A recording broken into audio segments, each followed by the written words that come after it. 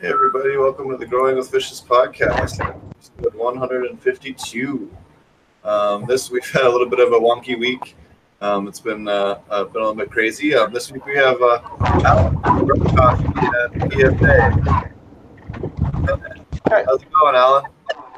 pretty good. How are you guys doing? You got to bear with me. I'll be home in just a couple of minutes. I'm on the Branscombe Road headed to Cotto Peak. Oh, no worries. How are you guys doing? You got to bear with me. I'll be home in just a couple of minutes. Sorry about that. Loop on my end. Thought I had him. Well, it's the only way to chat, you know. So well, we can pick on Steve for a couple minutes till you get home. We can do that too. You know, because what's up? Well, we got our record of not being able to start a show cleanly going on, so that's one thing. What's up with you, Roger? We've had some really bad thunderstorms today, and and a lot of heavy rain, and I'm just trying to keep my plants from getting killed. That's about it with me. Everything else that's happening with me is personal and not part of the show. So, how's it going, Tara? Hey, Tara. Tara Lee. Oh, there she is. Hi guys, sorry I just got back inside.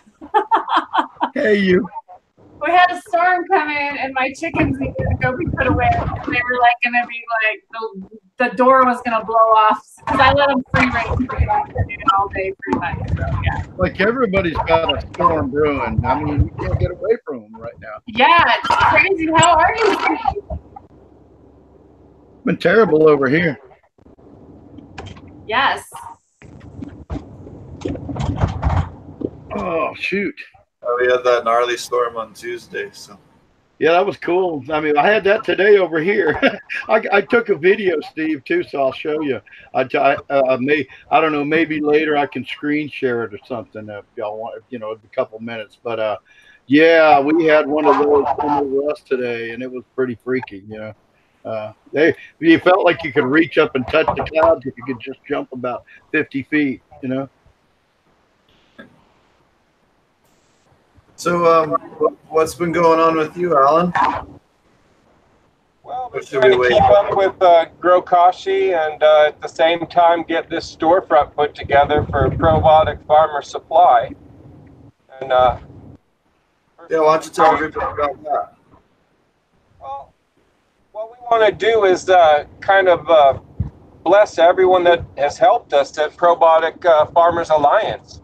And so many of us are into so many different types of organic farming, yet we all seem to have a hard time finding those supplies. And so we thought we'll just open up a store that only carries supplies for biodynamic farming, aquaponic farming, probiotic farming, KNF.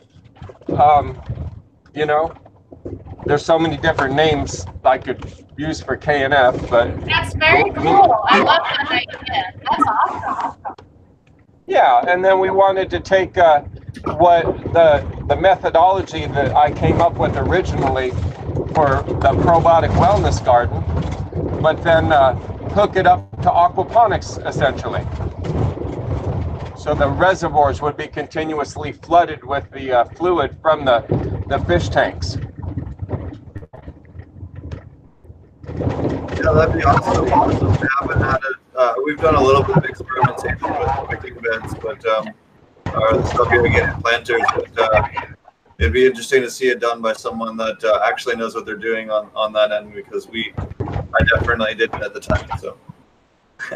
Well, I haven't graduated past a bunch of feeder fish yet, really, but I've had my setup at home hooked up to one IBC with 24 plants so far, basically just using it like a run to waste, but then pumping the waste back into one IBC with a filter, and the two IBCs are hooked together. So I don't have fish in the second one yet, but we're setting up this setup in our storefront so that people can walk in and the entire back wall will be covered in these planters, and then they can pick their fish if they want to buy some fish, hopefully it'll be catfish and bass because, you know, we're down there in the Clear Lake area, and those are the two most prevalent fish in that lake anyway. What do you guys think? Oh, that sounds awesome.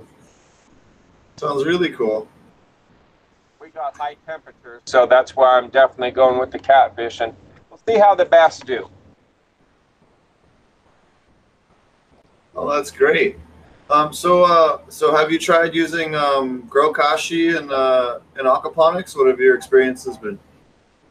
Well, I have a standard fish food right now that I've been feeding these feeder fish, and just like any other animal, we're adding Grokashi at about roughly 10% to the feed.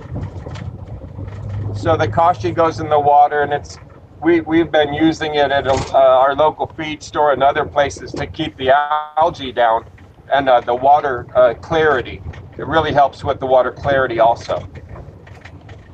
So it's kind of the same as using, you know, effective microorganisms in water for fish or shrimp or any of the accepted, you know, ways that it's used.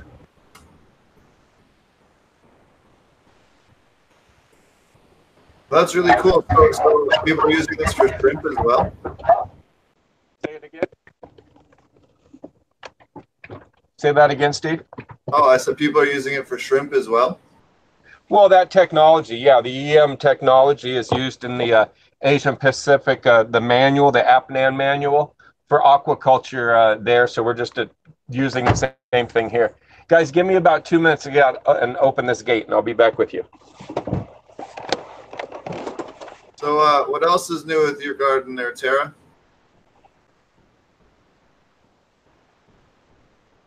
As far as my garden, I have just been working out getting all the thistles. I understand that russet mites like thistle. So I have been making sure there is no thistle around my grow. So I have been out pulling weeds, and today I took it easy though. Today my back was a little bit bothering me from yesterday. So, but yeah, so just trying to get all that straightened out. I think I have some males that are showing, unfortunately. So yeah, and but it's good that they're showing, right? Because then I'm gonna at least get them all sexed out, and I'll be able to get my grow on. And but Kaya, you know, Pacific Northwest Roots and Kai's Coffee, he's invited me over to that KNF class this weekend to do a live. And so I'm trying to figure out how to get over to that. So I might be headed over to see Kaya now. Pretty excited. That's sweet. Kaya's awesome. I had a blast hanging out with him in Vancouver. So, yeah. That would be awesome to get to spend some more time with him and see his farm. I haven't got to see that yet. And yeah, I love seeing this Pacific Northwest, guys. I'm so excited just to visit all these Pacific Northwest farms. It's so awesome. What cultivars are you growing these days? You know, I have one of everything out there. It's a mix. I'm hoping my Super Lemon Haze is going to at least pull out one male or one female. Excuse me, not a male. I have some Northern Lights out there. I'm hoping at least to get one female would be nice. And I have all those. I got so many that lemon pine tar from Cora Seeds. I met them down in Humboldt, and then I got to see them again at the Cultivation Classic conference and talk to him some more. And that lemon pine tar sounds amazing. I'm really hoping that I get a female on that. Purple Punch or something's another one from them that's supposed to have like a purple characteristic, which I'm really excited to grow. Alan's back. Hey guys. Can you see behind me? There you go. Yeah, we can see it. But when you want us to see something, you really have to hold the camera still, like you tried there for a minute. Yeah. Oh, yeah. Well, we can see your face around. That's how Chris did last week. Yeah. So let's see. So what else is I growing? I don't know what other ones. Go ahead, Alan. Moving on.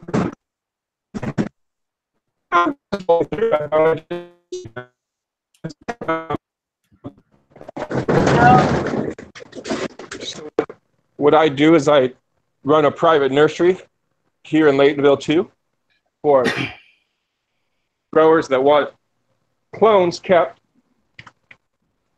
Sometimes we get some sticker plants sent to us, but we're using the same method that we've talked about.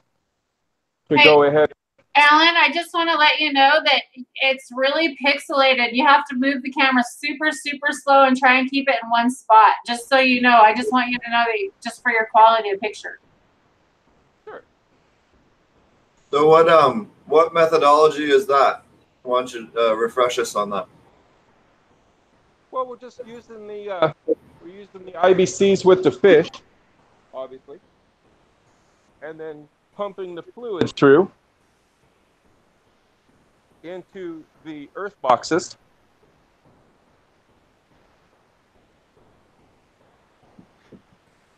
And then recapturing the fluid, putting it back in the second tank, just so that there's a bit of a filtration that occurs before the water goes back in with the fish. That's awesome. That's really cool. Yeah. So I don't know if you guys saw the video that we had with Kevin Daugherty when we first came up with the methodology for the probiotic wellness garden, but we feel that we've been offering a kind of a epigenetic gene therapy for these plants that are sick. And he worked with the plant pathologists, and we got that King Louis 13 cut, which was suffering from a tomato mosaic virus. We grew it out of it, and that's just about impossible. I mean, they had a stick rate of with clones of maybe 1 in 1,000, and we got it almost up to a perfect stick rate just through what we figure is nutritional therapy and allowing the mycelium and the mycelial mat to dictate most of the nutrients delivered to the plant. And so now we've hybridized that, and instead of just having the EM activated EM or Grokashi tea running through the reservoirs, we're going to bring in the aquaponics and start pumping the fluid, like I said, from the aquaponic tanks through the reservoirs and see what we get. That's awesome. Yeah, I'm really looking forward to seeing how that works out. So why don't you... I've got some pretty rare cuts here right now. What do you got in there? Or what do you got? I just popped some of the original cherry pie kush seeds that I had from when Berner got that cut for me. And so I have the original stuff that I had sent into Phylos. We'll see how that ends up. But ooh, the dirty word. Okay. Well, we did that originally because we never told Berner when we gave him the cherry pie kush, we didn't tell him what the genetics was. And so when he renamed it, as cookies, we told him that's, we've already submitted this for the Genome Project. And so you guys you're gonna look pretty silly because you don't know what the male was. We told you we had the cherry pie, but we didn't tell him which kush cut we used at all. And I shouldn't even say we, it was a friend of mine that had bred it, and he had bred the cherry pie with the Pakistani Citro Kush. So that's why the cookies look so much like a PCK plant. I'm sorry. Still there? Distorted that. Yeah. I guess we're all contemplating on your, because I think we're having a little lag going on, Alan. What other cuts do you have? We've got some bubble gum mixed with what they're calling ice cream cake. And I could probably walk you through. Rainmaker OG. I like to work with a lot of OGs. I'm a fan of myrcene. No one ever complained to me that the weed got them too stoned. When that's all they did was grow. So, I'm also a fan of 1-to-1 CBD cuts. Like this was just delivered to me here. We'll see if we can get her back into health, but this is called Pledge. I guess I can show that to you right now because later on you'll get to see it again. I'm working with tomatoes and all love it.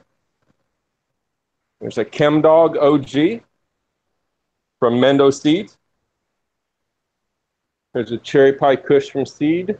Try finding that from Seed, yeah. Another one. Rainmaker OG. 2 or 3 of them, 6 of them actually. And now we're just doing these. Here we've got a, what's called bubblegum cake. She got a, looks like she was underwatered here when she got delivered to us. We're about to go ahead and plug her into the system. Sunday Driver, it's a heavy duty Kush plant. Bubblegum cake. And that's about what we're working with right now. I only work with 2 or 3 specific growers, and I just pull their genetics and try to refresh them, you know, using a good wholesome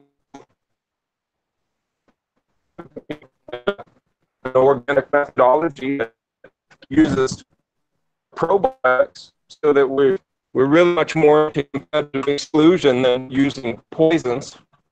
We just out and eat in the soil any problematic microbes or funguses that we might have by regularly inoculating the soils with the Grokashi. And So, and Grokashi is a species of Lactobacillus, correct? Or is that not correct? Grokashi is a wide-ranging consortium of microbes and indigenous microbes. So we don't even really hardly test it to try to find out everything that's in it, because seasonally, you know, I mean, the organic hard red wheat brand that we used is Mennonite grown, so who knows what IMOs are coming in on it. And then our organic beets that we juice as a sugar source for our solid state fermentation. Who knows what microbes are coming in on the beets, because most beets are inoculated nowadays, you know, even if they are organic. And then we've got different microorganisms that come in on our, we use a human grade multivitamin mineral complex and full of other microbes and trace minerals, and called Beyond Tangy Tangerine 2.0. So we've got more species coming in there. We don't try to make any claims, you know, other than really just call it a prebiotic, because that we can prove that the trace minerals and all are there. I mean, we use about 4 times the EM1 than the recipe at Terraganics or Emerald calls for. And this whole consortium, all these ingredients were just vetted and decided on years ago in the Probiotic Farmers Alliance when they were the Grokashi beta test group.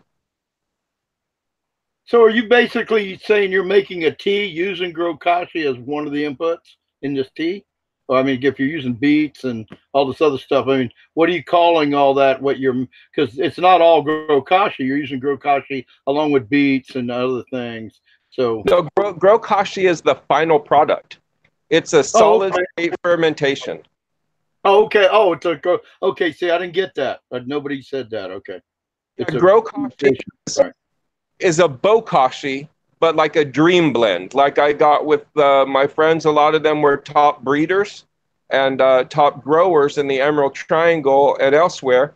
And when I got in the bokashi business, I wanted to know, okay, growers, my friends, if you wanted to make a dream bokashi, let's start talking about what inputs we would put into it. Okay, thanks. So I think more people out there will be able to follow what's going on now. Okay. Yeah. Just so you know, I'm a kid who came. I have a dairy background. All right. You know, I was in the silage business from the time that I was about 12 until I was around 30. And my dad and we covered silage pits all over the West Coast, California and Washington State. And when we finally sold out in the silage business, I took what I knew and that I had learned, from animal feeds, and I had a non-compete, in that market. So I just took what I knew and said, well, I know this makes equally as good soil amendment.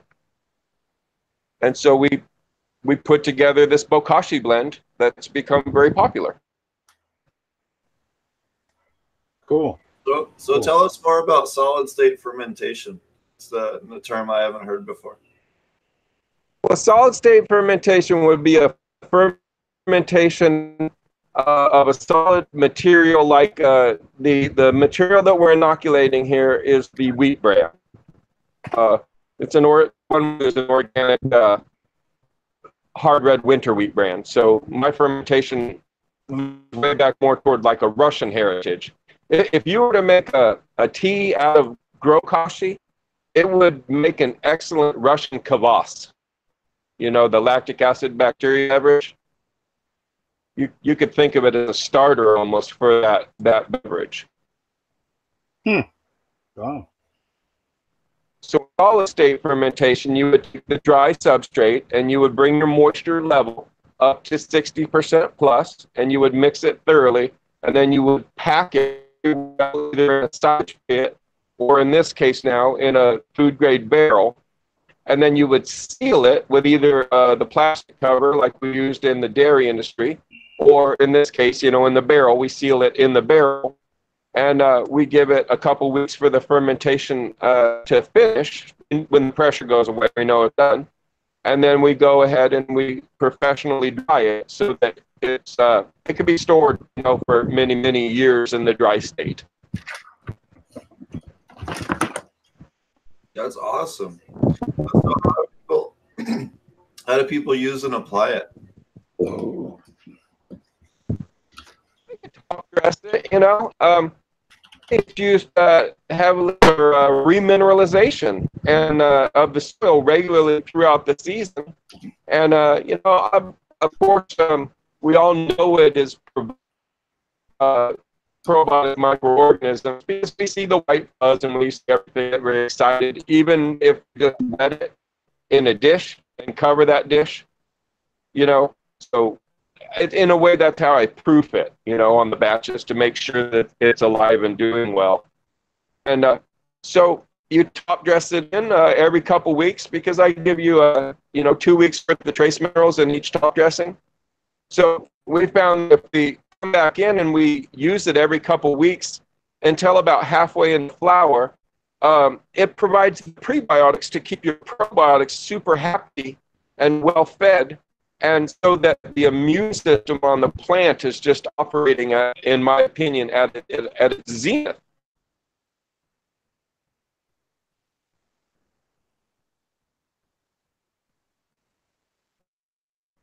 Yeah, that's really cool. I know I've definitely had a lot of great luck using it both in compost teas and then putting it directly into our soil mixes for our upper soil layers and our dual root zone to inoculate that soil from the beginning. And it's working well. We had one thing we find is that when we have people start using a product like this, which is a compost accelerator, we're going to need to increase our use of compost also. The old adage, you're going to need more CalMag. It's really true in this, for instance. When you speed up the growth of a plant, you're going to need more of those trace minerals than you are typically used to using. So, someone asked if EM1 was purchased recently. They haven't seen them in any of their local shops in some time. No, I haven't heard anything about that. I was your representative in the cannabis world and on the West Coast for Terraganics, which is the licensed retailer for EM1 here on the West Coast. I resigned at that position simply so I could work with more microbial companies than just EM1, but I haven't heard of any acquisition of EM1, and I haven't had any supply chain problems getting the product because it's the main component in Grow Kashi. Okay, cool. Good to know. We had someone else ask, does EM1 have any negative effects on aquaponics? No, it's very good. It's very beneficial. It's something you should do. Just don't ask Friendly Aquaponics, right, Steve? Yeah. If you, I don't know who asked that question, but if you read the article on Friendly Aquaponics that like talks about how effective microorganisms destroyed their crop and all this other bullshit, then you can you can message me privately and I'll explain to you why that article is bullshit. So, Hey, Marty.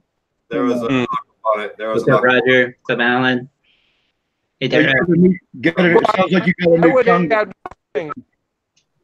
I would add one thing if we're talking about effective microorganisms is that in commercial crops like onions, if we continue past into the flowering stage of the onion, it will not ripen. And so when I was doing the methodology patent and such and having the garden groups come through Probiotic Wellness Garden, we were sitting here well past Christmas in a greenhouse, and we still did not have a single amber or even milky trichome on a wide range of cannabis cultivars. So my advice is cut off the use of the EM1 or the Grow Kashi halfway into flower, and everything will ripen properly. Well, that's basically the way you do with anything. Most organic growers cut off everything it allows after 4 weeks or so in flower. I mean, all the super soil guys all do that. So that's common sense in gardening, like we're doing. You know, I've been doing. But it's good to know that with these additives, because people get carried away when you're adding something and think they need to keep adding it, and then you're saying cut it off too. So basically, it can be used up and it won't keep. And it'll allow, in your case, you're talking about allowing to ripen. So that's awesome. Yeah, unfortunately, common sense in agriculture doesn't really always follow over into common sense in cannabis. But we're trying. We're trying. That's why we do the show. We're trying. Yeah. You know. You know, I deal with so many brewers and things, and we teach epigenetics, plant epigenetics to them. And one thing that I laugh about is that, we get so many people, genetics companies and things, but then when we go and we audit grow rooms, or things like that, we find that typically when it comes to indoor grow rooms, would you believe me when I told you that 80% of indoor grow rooms have light leaks? So imagine the nightmare that is for a genetics company, that people are reporting back in, because there's been almost nothing stabilized over the last 10 years. So all these hybrids with small light leak in an indoor, you're going to run into herb problems and things like that. They don't look at their own room. They blame the seed company or the genetics. Yeah, we've talked about that several times in the past few weeks about that same situation, what causes the Hermes and all. And like you say, there's a reason for stabilization, but there's also an argument for not stabilizing to look for different traits. But Steve has wanted to say something, I see, so I'm gonna use lights from power strips or control panels or like anything, indicator lights for various things. They all need to have a little tiny black cloth cover with a little piece of tape on, duct tape on it. If you want to be super simple about it, you can go more complex, but shit, for the cost of a piece of cloth and a roll of duct tape, you can eliminate all of those in any grow room, So yeah, the cookies controversy was completely started over me being gone on a vacation to Hawaii and having one of my employees take down some insulation between two 12-hour rooms that were offset and ended up seeding the cherry pie kush. It all started because of light leaks. So I have a question. My own light leaks. Do you think that it's like they just overlook it, or they're just getting lazy, like they don't, or maybe they don't think it's that big of a deal? Like, what do you think's happening out there in the industry? If this is really the case, what do you think's happening? I think people just get lazy. We all, it happens when we when we do well, we tend to party, and when we do well, we don't do well, we tend to ponder. And when we're pondering is when we figure shit out. And you're sitting back going, what happened to the room? And then finally you go, hey, wait a minute. One of the first things I learned is go sit in the dark room for 30 minutes and see if I can see any leaks.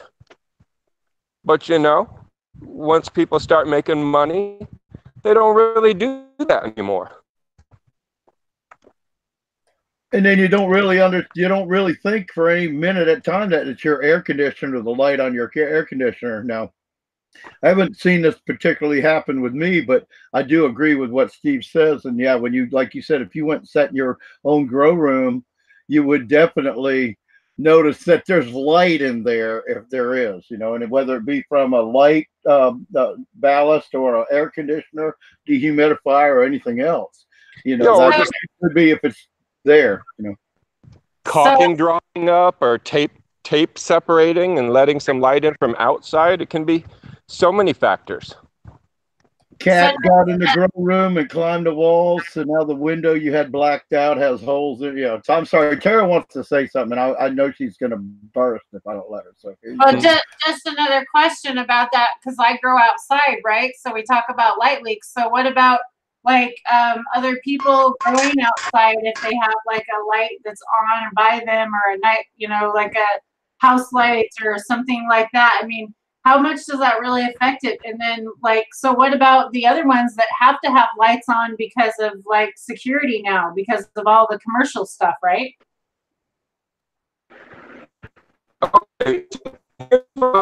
On that subject. And it's just a rule of thumb, and it's not completely accurate, but it's pretty close. You know, you have what, under 1,000-watt sodium bulb, you might, if it's new, have what, like 4,500 lumens, right? And so outside here in California, I might have 150,000 or more. And so what I was told is that it takes a certain amount of percentage, like around 10% or under, and that freaks out the plant. So in nature, a moonlit night doesn't freak out a plant. That moonlit night or a street light is nowhere near the amount of lumens that the plant was receiving from the sun. But on an indoor room, a pinhole or a light strip is enough proportionately to plant that, because seeing actually very little light, you know, from the lighting system you would use indoors. Not only that, it's light penetration. So I mean, you could equate what you're saying and add that light penetration has something to do with it, because the light strip is like 2 feet from the plants, and the moon is way, so just like a high pressure sodium only penetrates into the canopy so far. If you move that high pressure sodium like a light on the street through 200 feet away, isn't that what you're saying? I mean, that's what I'm thinking, and that's what I think anyway. Because yeah, there is the moon, and you touched on the moon, and Terry didn't ask about the moon, but it's the same. It's the old moon argument. Why doesn't the moon make them harmy? And I think it's all to do with the intensity of the light penetration, how deep the light, you know. So. Yeah, you know, I was dealing with many friends and people who had light depths here, especially in the Emerald Triangle. And one thing lots of light depths have in common is if you go into it when the sun is up, there's pinholes all over the place. And so I asked my friends who had been growing for many years, I said, why aren't you running into problems from these light leaks? And they said it's simply proportional, that there's not enough light coming through a couple pinholes in the light depth to really cause them a lot of problems because of the amount of sun that the plant receives, you know, when the cover is off. And it seems to, you know, it seems to ring true. Let's put some Flex Seal on it. There you go. A little duct tape. Fix it right up. Duct tape. Flex Seal and duct tape. Electric tape are even cheaper, man. Electric tape on the net. I use 3M weather strip tape and another piece of plastic. Spare no expense. Yeah. I do think genetics has a big thing to do with it too, in terms of, I've had the same genetics in the same room and varied genetics, and I think that, especially when people go to commercial and maybe don't fully understand, like maybe they've only grown clones from one person, the only time they've ever grown anything, and then when they go to scale and you have to have like 800 plants when you're only used to getting like 50. That's another time when things start to slip away from you. You don't understand if you're doing clones versus 800 different phenotypes because you popped 800 seeds, and now because somebody told you on the internet that you'll yield better if you grow seeds, and then you have feminized seeds and stuff you've never ran before, and so I do think that there's some genetics that and Mr. Green Jeans was talking about this in one of our many genetics discussions, and that your plant has to have the characteristics to herm under light stress if it's going to herm under light stress at all. So it kind of goes back to what Alan was saying about there not really being any like really stabilized genetics recently, and some of those variations might come back to bite somebody. I'll say this. Name one or cultivar now that has been stabilized in the last 10 years. Well, like maybe I know it's hard to answer, huh? Well, isn't he working on? He's been working on. Hard to answer, but there's probably an answer. That's a quick one. I'm gonna go with I think it's Mendo Breath that Art has been working on for a while. That's like the only person I could think of that's really like making a significant effort to stabilize anything. Harlequin might be that old. Wade's been working that for a long time. I couldn't hear you very well, Steve. Did you say Harlequin? That's Harlequin's clone only, though, right? No. I have disputing information. Anyway, I think Alan's point is there's not a lot of them. No, you could probably count. Yeah, because a lot of us started growing in the golden age of cannabis when we had a lot of different cultivars that were highly stabilized and could teach, beginners to grow with them. And it was very hard for them to screw it up. But nowadays, we've got so many high-end hybrids that you really had better be a good grower if you're going to try to grow some of these different plants, and not have problems. You better have all your ducks in a row. I think that's what's lended itself that the feminized seed industry's grown so big, because that takes a lot of that guesswork out. Because you're kind of talking about, I would have to say, you're really saying this about if you get a pack of seeds from your friend, they're regulars. You have to sex them, and you have to pick out and call the good, call the weak ones and keep the good ones or whatever like that, right? I mean, because today, if you have feminized seeds, it's kind of taking part of the what you really need to be a good grower out of it, because you're kind of like you were saying, or Marty was saying about you've been growing this way indoors you've been spoiled because your friend gave you clones or great genetics all your years. Now you're going to go commercial and grow 800 to 1,000, and suddenly you've got 50 cultivars or 100 cultivars instead of 1 or 2 or 3 that you were excellent with in your house or in your backyard garden, and suddenly it's a whole different world. Yeah, I think if you're going to a commercial scale and you're growing anything that you haven't flowered before, you're basically rolling the dice. Like that's what it comes down to. Like you should already have, if you're starting out to grow and you haven't already flowered whatever you plan on going with on some test level or a previous run or whatever, I just think that it's kind of a crapshoot. If you're going to the commercial level, you better get skills. I look at a rich guy because his dog goes, what chance I can start into 100 right here? Not everyone has it in.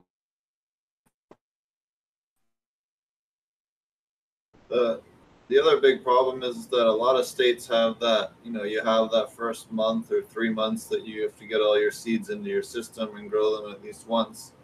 So And you know, if you've grown them at least once, you can keep them around. If you got a clone or two, and not have to worry about, you know, when they come in with regulations. So, you know, that's actually what we did. We took not all of our stuff, but we took maybe 40% of the stuff that we have available, and we're doing some seed sifting. We're looking at different stuff. It's pretty obvious which ones are the males. If you look at the video I posted today, I did a little live video from the grow. It's pretty comical that there's a male healer that's a 1-to-1 CBD to THC, and it is just enormous. It's just huge compared to everything else that was germinated at the same time. It's kind of comical.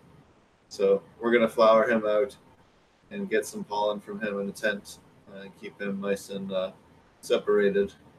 But and a couple of the other nice boys that we're gonna separate and flower out separately. But yeah, but we have a whole bunch of strains that we've grown, and then maybe about 30% that we haven't. That came, you know, well recommended. So we'll see how that goes. You know, I know that we have a really bizarre, amazing phenome of a G13 hash plant that is just spidery and super bushy, and I am just incredibly excited to get growing in the greenhouse under actual sun. It's currently under an SK600 and it looks amazing, but we're gonna get it under the greenhouse in another few weeks. We just got the last parts of the full cells that we needed. That's all getting put up in the next couple of days, and then we'll start putting in plumbing. There's going to be a lot of construction happening again, so a lot of cool pictures coming up soon in the next couple of weeks. So definitely look forward to that if you guys are looking to see more construction photos. And yeah, it's going to be a lot of fun. So Alan, are you back? Are you back? I think he's I wasn't sure. I just wanted to check, you know, because I'm not. Oh yeah, maybe my camera's not on. I see me over there.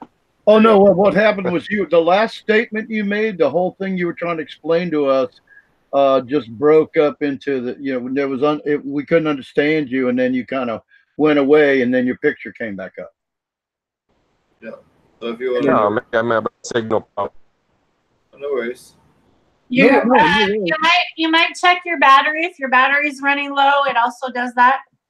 Well, I was more talking about, we wanted to know what you were saying is what I was asking, was what you were last saying before, you know, then Steve started explaining about it out there in Oklahoma. Before that, we couldn't understand what you were saying, and you were giving us some information.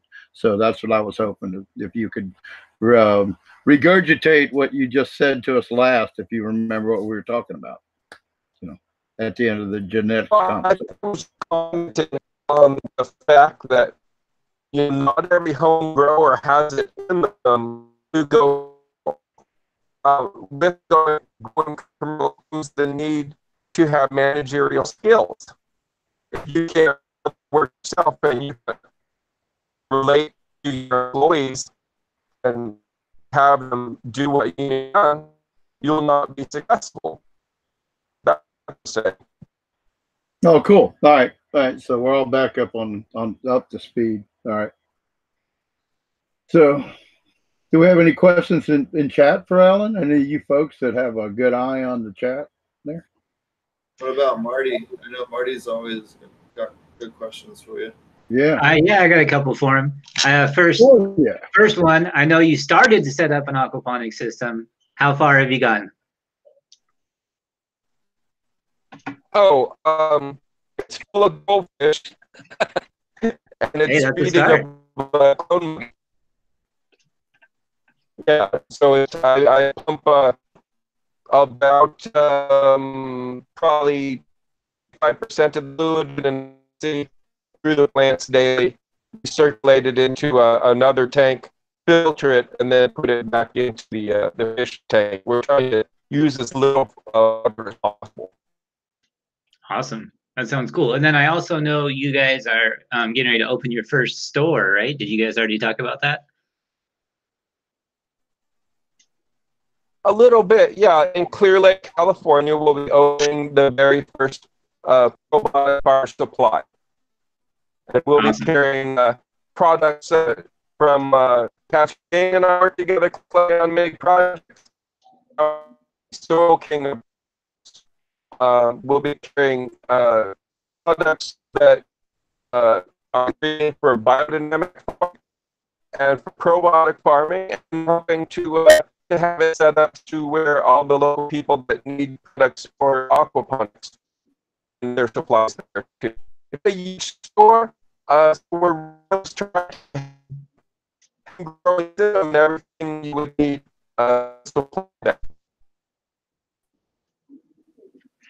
Well, you kind of broke up there at the end, but I got most of it, and that sounds great. I'm excited for it. I think it's going to be a great resource for a lot of, like, all those different, types of growing that are starting to spur out of all the different, we call them regenerative growing techniques, I guess. And so I'm excited to have just anything like that start anywhere, because hopefully it'll spread, and we'll maybe we can get one here in Southern Oregon. That'd be great. We love that.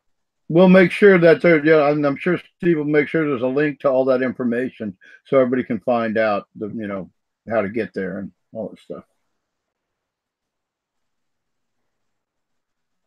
Oh yeah. So, you've been running one of the bigger probiotic Facebook groups for a long time. Why don't you tell us about that a little bit?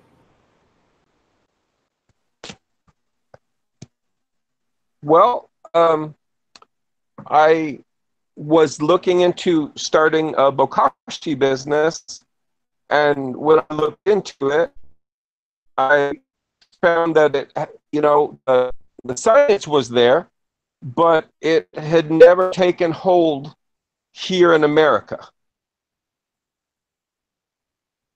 And so I thought, well, I'll use the Lean Startup, the book, and to start this. And the first thing that I read was, start a beta testing group so that you can figure out what the hurdles were with the product or the technology that hadn't been overcome. And so that was the Grokashi beta test community. And over years, after we figured out what we wanted in our Grokashi, we decided what we wanted to call our group. And so it morphed into the Probiotic Farmers Alliance. That's where we're at today.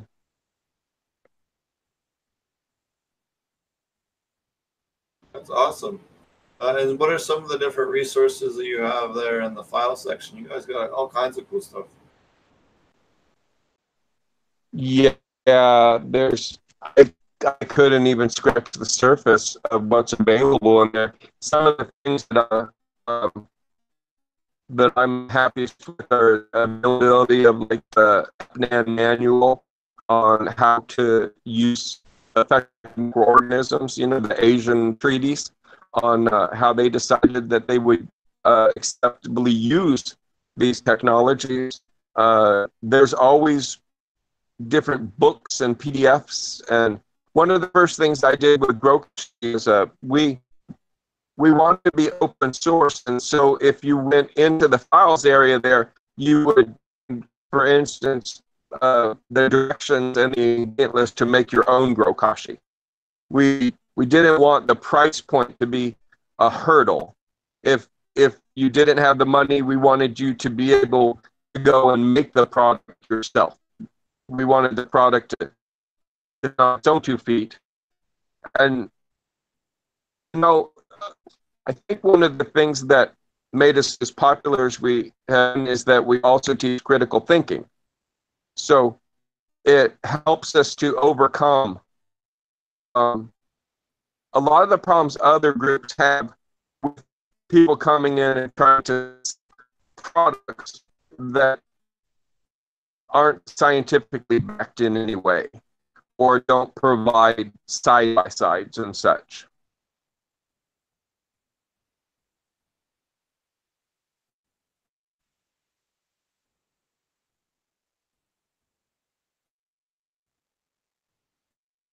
We lose him. Lose you again. Oh, no, there you go. Steve, you're muted. There you go. Oh, there we go. Sorry about that. Had a few technical difficulties tonight. It's all right. Are there any other questions for Alan?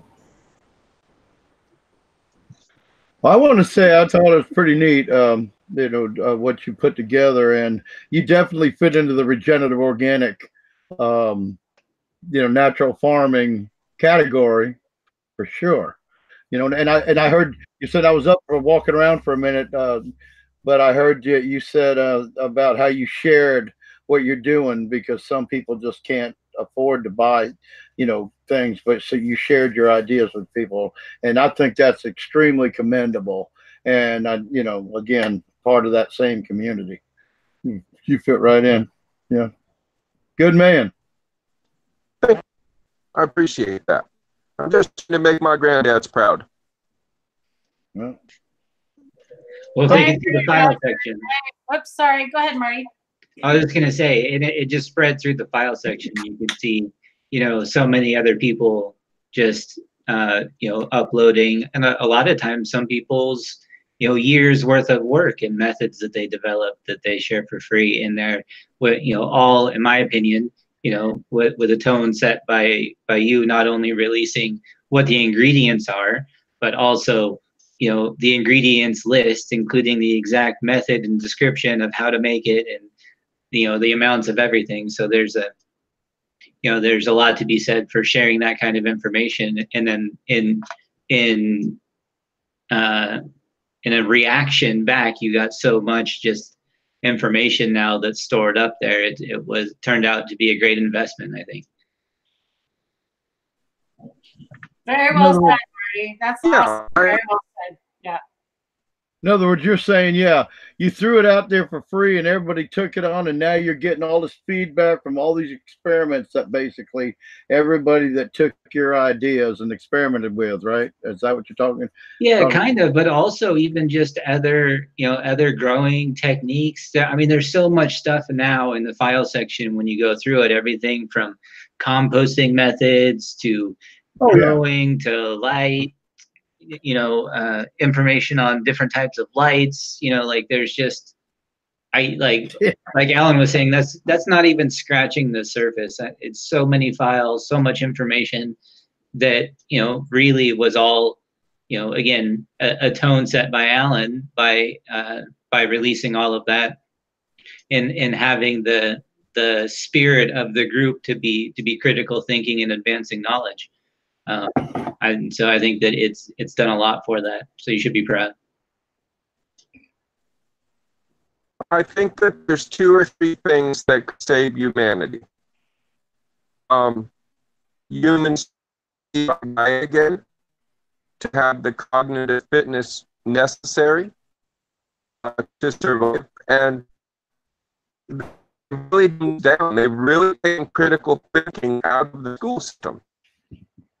And it also, if you're going to develop product, you have to have everyone involved capable of critical thinking. One thing, sometimes I'm not so popular with some of the guys because, in my opinion, a lot of them are kind of sociopaths. So you want to get yourself thrown out of Probiotic Farmers Alliance very quickly. You just come in there and start using logical fallacies, and that group will come together like probiotic microorganisms, circle you, out-teach you, throw you out of the group. I throw out of the group if I were a guy. Alan, I'm sorry, but you really sound like a robot. Like you're sorry. It's just a connection, that's all. Yeah, the connection is just like can you get closer to a Wi-Fi or maybe reconnect on the Wi-Fi maybe? I'm sorry. I just don't want you to miss out. You have all this great stuff you're saying and I don't want people to miss out. Well, I was wondering if maybe you're too far away from the phone too. That possibly. No, that's not. It's a connection. Can you hear me better now? That's a little better. Yeah. Okay, we'll try that. Okay, cool. All right. So anyway, what I was saying is that's why we teach logical fallacies and critical thinking. So that if someone, a sociopath or a psychopath, comes into our group and tries to disrupt the group or hog the spotlight, they get shut down. That's the way it is today. Yeah. That's what disrupts most groups, in my opinion. It's the people that are willing to share, and the reason that everybody in the groups that I'm involved in, they all share openly in hopes of getting feedback, you know, so they learn in themselves about their own product. Or in our case, we've got some guys that are breeders that are just phenomenal old school breeders that we get to talk to. And it's the same way. They give out their seeds. They don't charge you for the seeds. They give them to you because they want to know what you'll do to them and bring back to them, you know. And I think that kind of goes hand in hand with what you're saying with your product or anyone else that shares the information you were willing to share to allow people to do it their own way, because then they're going to adapt just like the plant adapts and the human adapts. They're going to adapt whatever you give them to do it their own way. You know, whether they, well, I do half of it, or, you know, whatever it is. It's simple. It could be as simple as that. Well, I do it, only use half of that. You know, okay, well, that's what they decided. You can't control that, but you can get the feedback on it, you know. Like, well, I used half of it, and, you know, I was really happy. You know, whether it would measure up the same way side by side, we don't know. You know, but the thing is in the end, if it's healthy and people are happy with the product or the method you're teaching, you know, and you share it and you get feedback on it like that, that's all. That sounds like what that's the whole purpose of sharing it, aside from being a humanitarian, you know. Right. So I believe more in the humanitarian side of this because I honestly believe that we're going to have great food shortages during our lifetime. Now you're on my same page, because I think the shit's going to hit the fan, the light's going to go out. And if you don't know regenerative organic growing and the way to use indigenous materials to allow you to make ferments and stuff to grow, you will not be able to eat. You will be foraging, or you will be robbing, or you know. So yes, I'm gonna have to go read some more of your stuff, man. Sorry, Steve. I see you were ready to jump in, Bubba, but I had to say that. It's all good. No, I mean it's part of the reason why I'm looking at like putting in one of those new Tesla walls at my new place. Start being able to beef up my battery capacity, and even though I won't have an electric car, I want to work on some different ways to be able to power lots of stuff off of one of those things. And yeah, I got a lot of hillside to work with now, so it'd be fun. But I do agree that within our lifetime, there'll be serious infrastructure issues, food, power, you know, city water. I mean, that's already the case in a lot of urban areas, you know, that still have lead pipe. I mean, if you can't drink it and they don't recommend you wash with it, what are you supposed to do with it? You know, get the hell out. Get the hell out. That's what I've always said. It's pretty sad here in our own country. We don't even have safe enough drinking water for everybody coming out of your tap. I'm lucky. We are on a SECMA aquifer in a well. Like I realize how lucky I am because we travel a lot. And it's some of that water out there. Oh my gosh. It's terrible. Yeah, well, let me ask you something. Since you're traveling, do you notice what I noticed? When you're taking a shower in a hotel room, what does that shower smell like? Chlorine, right? Ammonia. And when it becomes a steam, what are you inhaling? So many people out there are actually inhaling chlorine gas when they're showering it daily.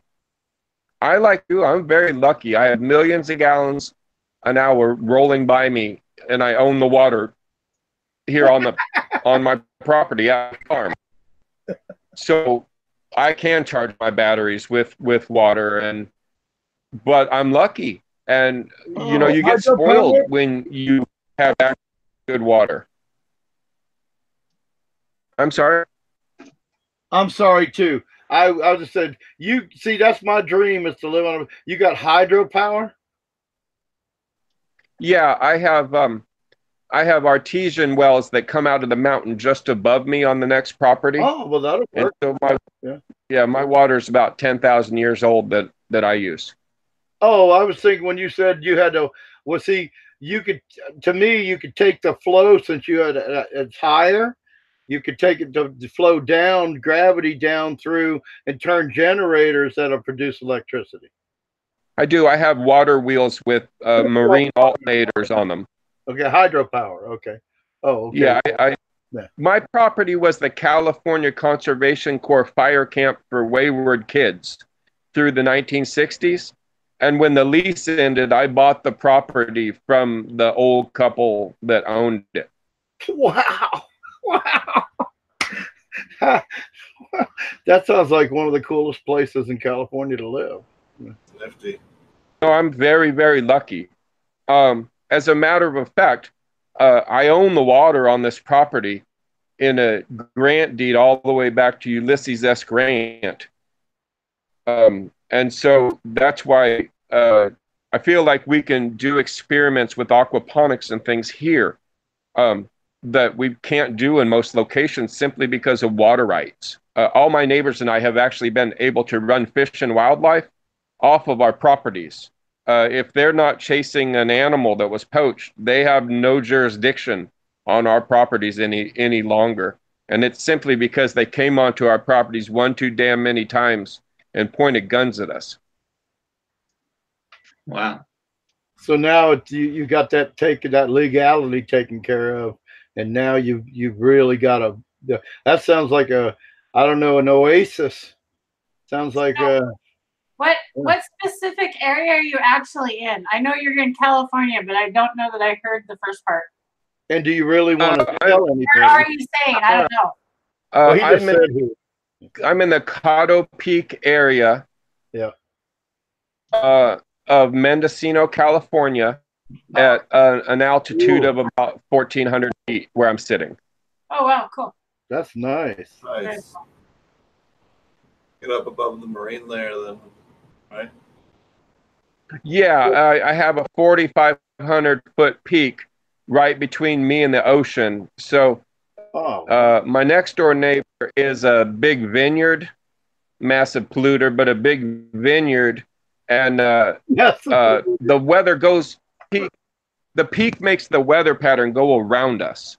So we're in a crazy banana belt region. It's one of those places that probably when the big quake happens in California, we'll be on an island off of the coast of California.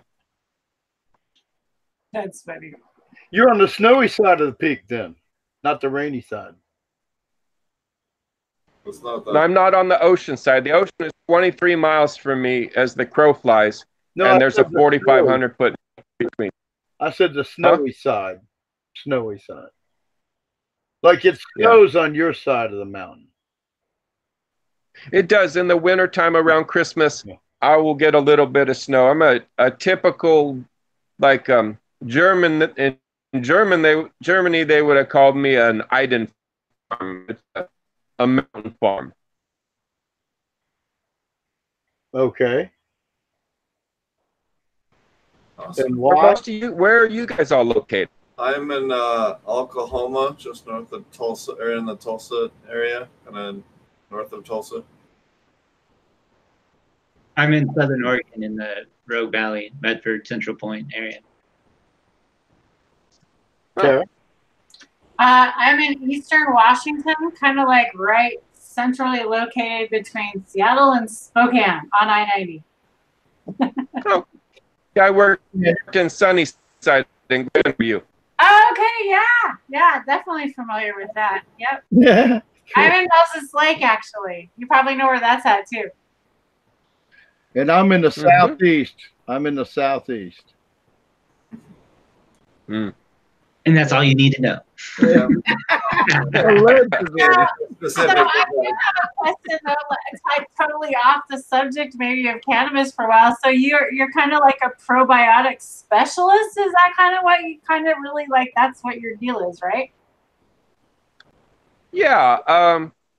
I believe in So the. not on I believe in right? competitive.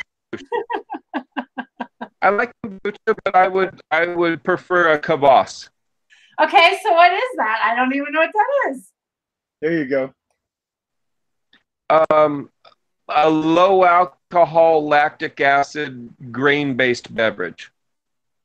I don't even know. Yeah, so where can you buy those, or where? What is? No, how do you make those? Is the question. No, like, so can you buy them? Because I want to try one first. Okay. It's called KV, or spelled KVASS. Kvass. Kvass. Okay. It's probably the most popular drink in Russia. And there's a quick story. When I was learning about bokashi, the reason why bokashi didn't get popular is because, according to my group, there was a cultural disconnect. Yet everyone that I know wanted to pour beer out on their plant and share that technology, that type of fermentation with their plant. And so I got my customer base past the cultural impasse by getting them to relate the tea made from the bokashi to being more like a Russian kvass than something like a kimchi or we hadn't got people to understand the technology. What's all fermented? I think we've gotten a lot more. Yeah, because kimchi's fermented. That's why that's why you brought that up, right? Because it's fermented too. Yeah, that's one thing that all of our cultures have in common. All of our ancestors were using fermentation before there was refrigeration. Right. Canning. Yep, canning. Yeah. It's pretty neat that you bring that kind of stuff up. I mean, that's kind of deep, when you think about it. I mean, this show might not what the Probiotic Farmers Alliance is really is 3 technologies taught so it could be popular: ancestry, critical thinking, and probiotics. That's what you'll get at the Probiotic Farmers Alliance. What's the website? Just to throw it out there right now. We'll ask again probably, but throw it out there right now for everybody so they can go check it out during the show in case they want to ask a question. Well, on a website, it's a private group that you have to ask and answer some questions to enter on Facebook. But fairly quickly, we will be moving into a website called Probiotic Farmer. It'll be on .org most likely when we do it. We'll see where we land, though. Do you have an Instagram account people can follow you? I just go under my name, Alan Atkinson, or Alan. I use my middle name, Alan Albin Atkinson, and I don't hide. I just am who I am. My phone number's on every bag of Grokashi. Oh, good man. Awesome. I love it. I love it. You know what? I love people that are willing to put their face out there, their name out there. My name is Tara Lee. I did not fake it. That is my name. Well, I was going to ask you, what's the best place to, for everybody to get the best, or to be able to buy quantities as opposed to just wholesale? I mean, where can you buy it? What's the best? Can you get it wholesale, or can you only buy it in retail stores? Oh, no. I do farm direct and direct to customers. The majority, even though I am in stores, most of my business is direct to customer. Reason being, I didn't want to deal with that Amazon trap, where they jack your prices up or lower your prices so much that people don't want to carry it. So you go to growkashi.com with a hyphen between the grow and the kashi, GRO-KASHI, and we send you two bags anywhere in the United States for $40. We cover the USPS priority delivery. And I did that just so that the retailers couldn't mark the product up too much, because a lot of these good microbial inoculants they cost too damn much. You see them on the shelf for $70 or $120. We wanted to be affordable. $20. How about that? That's awesome. That's Yeah, so I'm gonna go. I'm gonna go order some. You know, as soon as we get off the show or tomorrow. Either Yeah. way, just to try it out because I'm going into regenerative. I'm building hugel beds and doing a lot of regenerative. I'm going to try all the regenerative and KNF ideals and what you've got would be a great thing to experiment with too. That goes right, as far as I'm concerned, goes right along with the whole idea of regenerative natural farming. You know, so. It's great to have. I mean, even if you make your own stuff, it's a great to have on hand if you need more or somebody hits you up for some. You know, like I can't tell you how many times I've made a batch of labs or something, and then somebody comes over and it's like, hey, can I get half of that? You're like, oh well, yeah, because I always say yeah, right? Well, and, it only takes a week to have another one. You can always just make another one, but yeah, sometimes you need to use it too. So even though I make my own, if I like one of the few inoculants that I purchase and paid money for has definitely been Grokashi and EM1 through Terragenics, which I found out through Alan's group also, would be another one that I recommend on the regular basis. And so they're really flexible in a lot of different ways too. Like I alternate feeding. I get them about maybe 2 times a week, 1 to 2 times a week. I feed my fish just the straight bran, and especially small fish that will just eat it right up. It's a great small fish food and cleans your tanks. They will never be cleaner as when you're dosing or feeding with those. Water clarity just goes way up. You can use it in fermentations. You can use it in plant extracts. You can, there's just multiple different things you can do with it. You can just straight top dress it if you have soil or if you have dual root zones in aquaponics. If I'm ever transplanting plants, if I'm ever restarting my beds, my outdoor beds from the wintertime, and I want to really eat up some of the solids that have built up over the wintertime because nothing's been growing in it, I'll turn my beds over with a little bit of a bran just right into the media beds, and works great. Helps break down all those solids and keeps you from having to really clean out your media beds a lot. So highly recommend it. I'll say that the bran that we invariably on my drying tables, some of it gets on the ground, and so we sweep it up. I take it and I put it in the creeks here, especially in my steelhead pools. And currently we have the highest steelhead count anywhere in this watershed in them pools. So the big fish enjoy it equally. And you can eat them. Only problem with steelhead is the damn all leave me every year. Right. I agree with you about small fish is because a lot of people like to use the pellet size food, which for really small fish sometimes can be difficult. They have to kind of gnaw on it for a while, right? Especially when you're starting new ones. So, but because the bran is so small, they can eat it right up, no problem. So, anytime I'm starting a new tank or a new system with new fish, I feed them primarily. That keeps them nice and healthy, and really, really recommend it. Hey, have you ever seen the pictures that are out there of the bokashi bags that we have underwater in the steel pools? Yeah, it's very cool. If you guys haven't, I've seen it. These steelheads, when the white mycelium, the streptomyces, which is a facultative microbe, so it could grow underwater, that it grows out of the burlap sac, and these steelhead come up and they peck at it and they eat the mycelium right off of the bag. That's craziest cool. thing I've ever seen, but we've got the healthiest fish I've ever seen too. Yeah, well, Steve, who was it that came on was it Kentucky? State of Kentucky University that was doing the study with?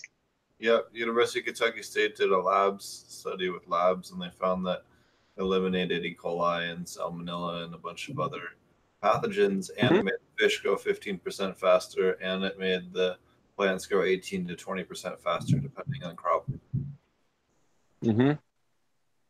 Sure. Wow, that's amazing shit right there. Well, I think you're going to see, and you're going to see. So the USDA is going to end up regulating aquaponics here in the near future. They've been threatening to for a couple of years. They've been at all the Aquaponics Association meetings for a little while, and I think you're really going to end up seeing, probiotics as part of a food safety program, because what else is going to work really well in an aquaponics system aside from probiotics to guarantee that you're not having listeria and E. coli and salmonella, and that if one of your employees doesn't wash their hands or something, that and ends up introducing into the system, that you have a defense system that active, an immune system for your aquaponic system. And you also want to, well, I want you to go on, Steve, but I wanted to say that, when you're talking about doing this with food, this is actually something we all believe there should be out there, this testing and regulation, and to use the probiotics and all, so that you get healthy food. And then I yield back to you. I'm sorry to inject. Mm-hmm. No, but I really think that that's going to end up being a regulation, in order to ensure food safety. Because again, not only that, it's cost effective. You know how cheap it is. If you're dosing in a maintenance dosage 1 to 1,000, or if you have a small minor pathogen issue 1 to 500, or a major one 1 to 300, that's cost effective even for thousands of gallon systems. You might maybe go get a pallet of milk, but that's still a hell of a lot cheaper than any other option you're going to have. You're not going to have to trash everything.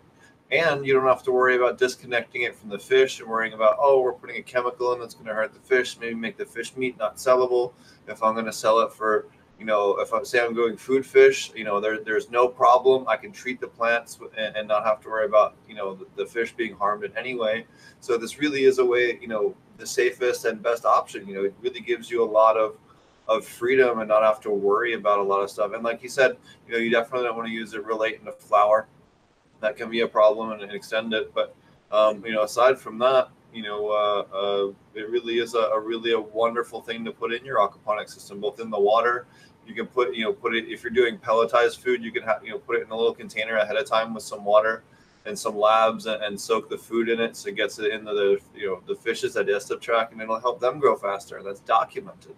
That's not just us saying that because we're excited about it. That's actually been studied, by a university.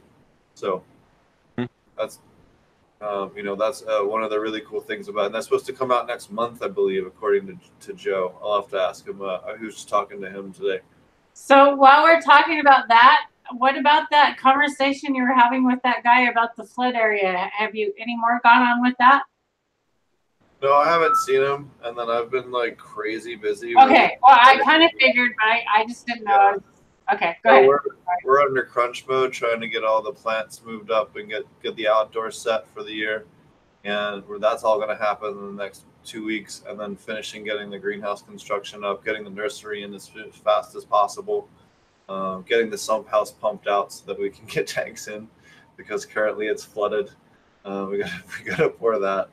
Why is it flooded, Steve? We've only had like 36 inches of rain in the last month and a half. It's fucking Oh my crazy. gosh! Wow. No, I don't know if it was 36, but it's at least 25. That's for damn sure. Well, I assume you'll have something set up for when it rains again, right?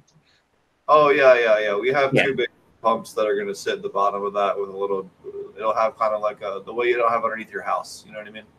If there's water, it starts to pool in it, because we're down to the bedrock. We went all the way down to the bedrock there, and it's an old river floodplain, so the soil only goes down about 8 feet before we hit the rock. So yeah, that was a problem. So we scraped it down as far as we could, but the problem is all the water, when we get rain, comes right into that hole because it's got nowhere else to go. And it's the easiest path for it to go. So we have to pump it out. But that's no big deal. We're just going to pour some concrete, put a little drainage at the bottom so we can pump it out. And, after a year or two, once we heal the soil a little bit, we could probably even use that water to use for some other applications at the farm. There was some stuff sprayed on it at the end of last year that we're going to wait a year to remediate. We'd probably be okay to grow this year, but just to be on the safe side. I'm going to give it the 180 days. And we're just going to heal the land this year, hit it with IMO, hit it with labs, hit it with, all the different things, probiotic things, in the KNF methodology, and heal a couple of different acres, and then, set it up for both hemp and cannabis. And then we're going to put pots. For this year, we're just going to do pots, so big 100-gallon pots that we're going to have all the outdoor in. So that'll be nice. We'll have real big plants. So, it's great to see you adapted. So I love the way you adapted to going with the giant pots, and then immediately bringing up the fact that you're going to reuse all the media from the pots next year to fill your hugel beds and all. Exactly. So what we'll do is we'll grow out this year. We're going to put weed barrier down, and we're going to put that down for our rows this year with the pots on top of that to keep the roots from getting into the soil, because of what we talked about with the weed killer and the broadleaf killer, actually. Well, any pathogens that came from the flood. Yeah. And that too. But that was underwater where it was. So and then what we'll end up doing is once this season's over, we'll work on building up wood over the course of the rest of the summer, and then we'll start building our hugels in between those rows, and then we'll just use that cloth as our walkways, so that we can walk around easily. And then what we'll do is we'll then build our hugels where in between where the grassy area that we were using for our walkways previously, and then we'll build our hugels right on top of that, and then we'll take those bags from this year with all those cover crop and put that right on top of the hugels, along with some mushroom compost and some other stuff. And that's truly regenerative organic growing right there.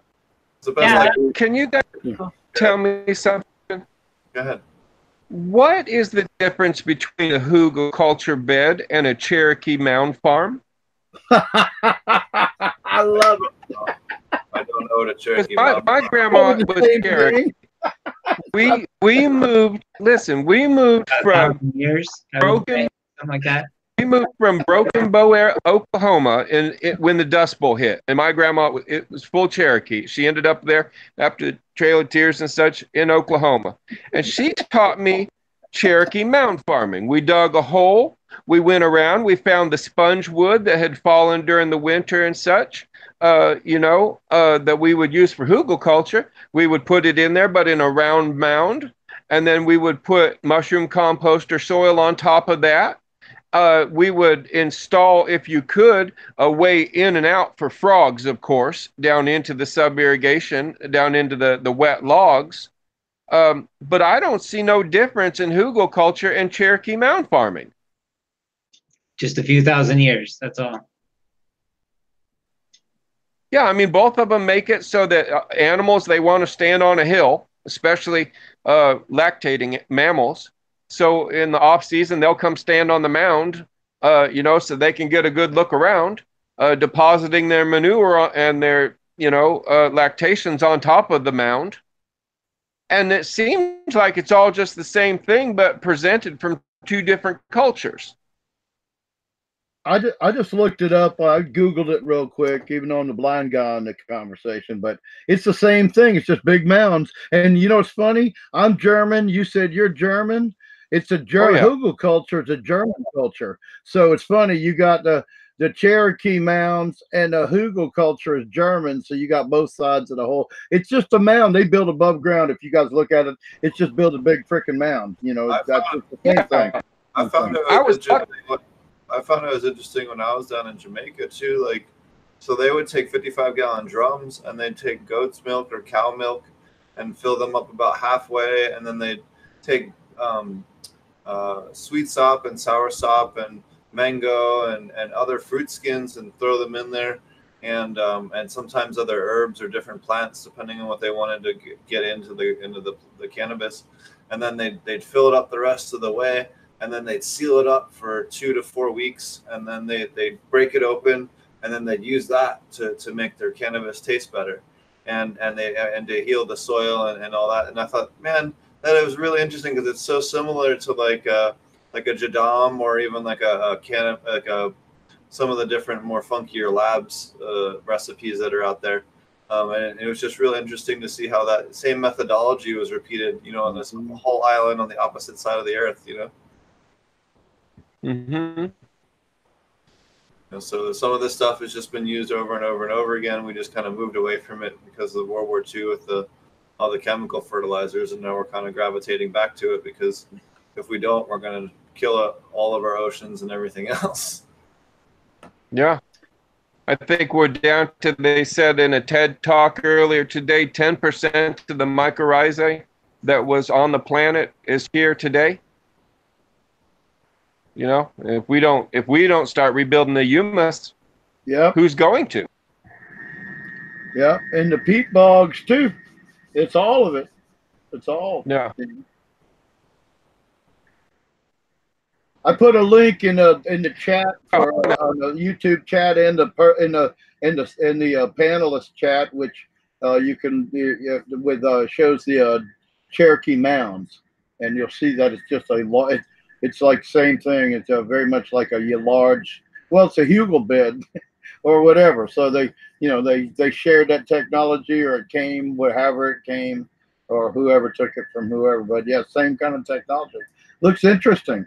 I think part of the hugel culture was that you have a north side instead of where you build a greenhouse where the sun comes over east to west. You build a hugel bed where it goes east to west, so that you have a north side and a south side, and the north side allows you to plant, like even in the summer, plants that you would grow in the spring or fall, like beans and peas and stuff like that. It's that like a cooler temperature on the dark side or the back side in the shade behind the tomato plants that are all on the south side of it. So that's what I'm getting from it. And yeah, that was awesome you brought that up. I love that you brought that up, because it now opens it all up for us again, because you can go beyond what people have as hugel culture, and they can research Cherokee Mounds and further maybe find more organic and old school, you know, just indigenous ways of applying what you find on the earth to growing food. Yeah, the Cherokee Mound farm, the way my grandma taught it, making sure that the frog had a home, took it to a whole nother level, because the frog becomes obviously part of your integrated pest management strategy, but then it takes back into its burrow the manure from the insects it eats, so that the root system in the plant can uptake the chitin, and then that hardens up the plant toward insect attack. So how do you assure that you to make it healthy for the frog then? If a frog is necessary to have that kind of situation and culture going on, how do you do that? What's the tricks to that, if there are any? She would just make sure that there was 2 holes in the mound when you're building it. Whatever you had laying around, so that the frogs could get in one side and out the other in case the snake come in the hole. And so that when the wind blew, that a bit of oxygen would get down underneath and blow through there too at the same time. Cool. So you could my grandma, I'm lucky to have my grandma. Could you use a couple of PVC pipes? Or yeah, you could do that. Yeah. She liked to do it that way, yeah, with the old pipe, because she said too that if she needed to, she could water down the pipe if it was a really dry year. Yeah. Ah, cool. So in other words, inject water into the interior of the bed. Yeah, absolutely. Air and water can both go down through the 2 pipes. Yeah. Yeah. Yeah. Well, yeah. We never thought of the water thing, but okay. Yeah. So, and it could be horizontal or my grandma was a force of nature. You could actually put some pipes horizontal and leave airspace, and then you could have vertical pipes as well, you know. Well, Steve, she taught me, like, even if we were putting, go ahead. Nope, sorry, go ahead. Well, she taught me that even if we were planting a plant in the ground, she'd put a pipe in the ground. And I would ask her why. And she said, well, not just so that the frogs and things could get in, but she said that often people's biggest problems with growing plants was one or the other, the husband or the wife, would overwater. And so she would put a pipe in the ground, and that way you could look down the pipe, and if you saw water, you knew don't water. She would have a piece of wood and use it like a dipstick, and would be like, here's your dipstick, you know, stick it down in there. If there's no water, don't, or if there's water, don't water. That's what I was digging for. That was some of them old secrets. And so Tara had a question. So. Well, I don't know if Steve already asked the question in chat. Amadeus had a question back up at 752.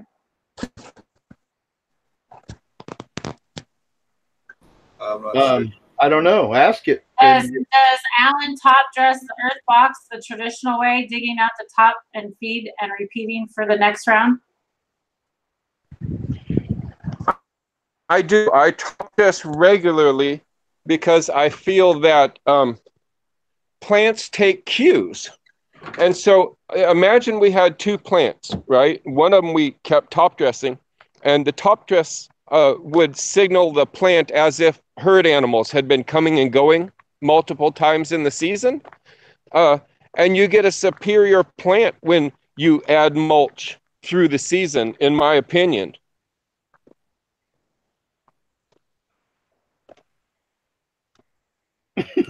Okay. Awesome. Steve, you have any more? Well, I mean, where did the plant grow best?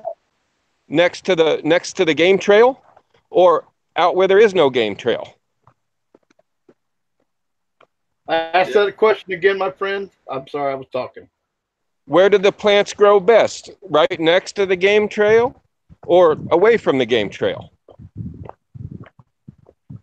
Yeah, one would think they'd go by the game trail if you weren't a constant nutrient source, right? There's poop. Common sense. Yeah. Got to open the gate for the wife. She'll be home in a few minutes. Marty, are you there? Did you get out? Marty, yeah, we calling all Martys. Marty's there. Oh, all right. I was gonna see how he was making out with his hemp project out there.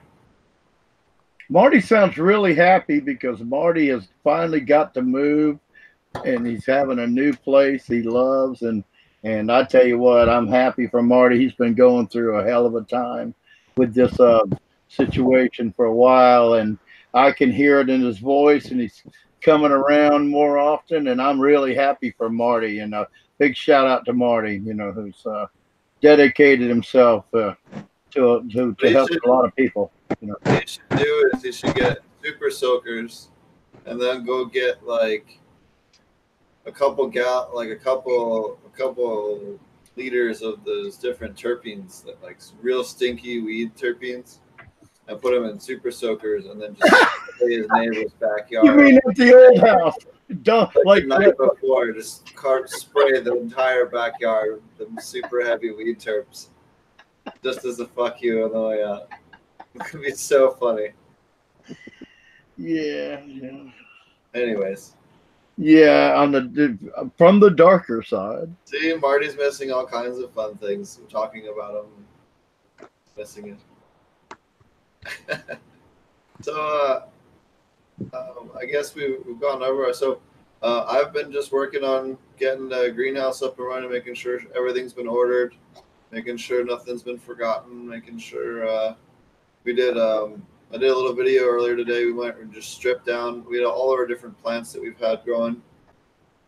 We stripped down all the leaves that were growing off the main stems so that we could get the branches to grow. So they're going to bush out. You'll see. Shout out to Roger from True Aquaponics. Quick delivery on the iron and a couple of other nutrients. And we also got our liner through True Aquaponics for this whole facility. So shout out to Roger over at True Aquaponics. If you're looking for good deals on liners and newts, he's got good stuff. So check him out. He's also on Facebook. He's got a Facebook group. He helps out people with their problems, and he's a good guy. So check him out. Roger's a very good friend of the show. Yep. It's also fun to hang out with. Me, him, and his wife. Good old time every time we get together. Got thrown out of a bar in Texas. Oh, I'm not supposed to tell them that.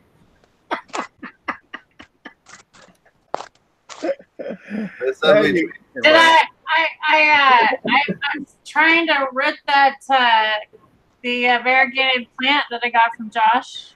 Why? Because I think it's cool. Right, but you know what? Let me tell you what's going to happen. It's going to Okay, become more and more variegated, and then it'll become all yellow, and then it won't be able to get any energy anymore, and then it dies. Really? I grew on out to completion. If you go back to my my YouTube channel, and I have some videos from the aquaponics. Well, you're just discouraging.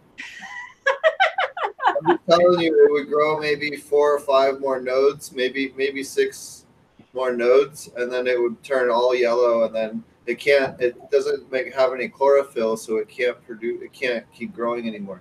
No way. Yeah. Well, that's basic. Yeah. Really?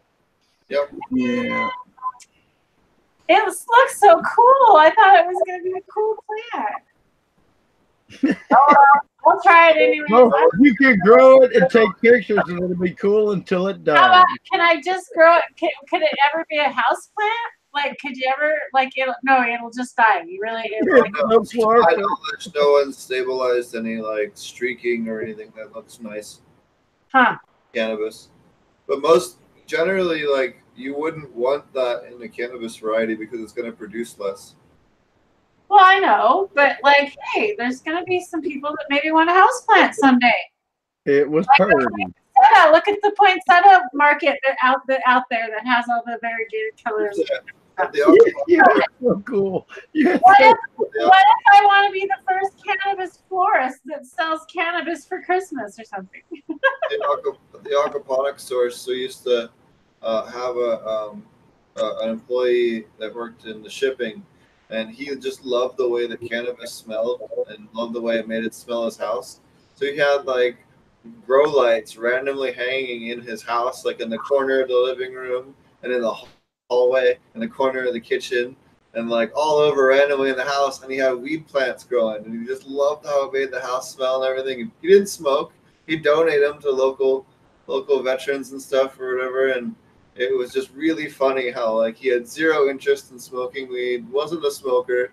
He just enjoyed the way it made his house smell. Like it was just really. The first time I walked into a grow and smelled it for the first time was so amazing. Like seriously, I was like, what was I? I think I was like 42 years old, so it wasn't very long ago. And oh my gosh, my friend says it's gonna stink. You're not gonna like it. It's gonna stink. And I walk in there and I'm like, where's the stink? I'm really confused. This smells amazing. Like I loved it immediately.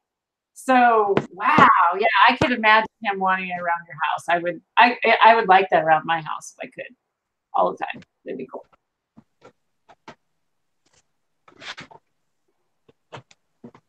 You're muted. Maybe that that forever flowering one would be cool to have. Roger, you're totally muted, by the way.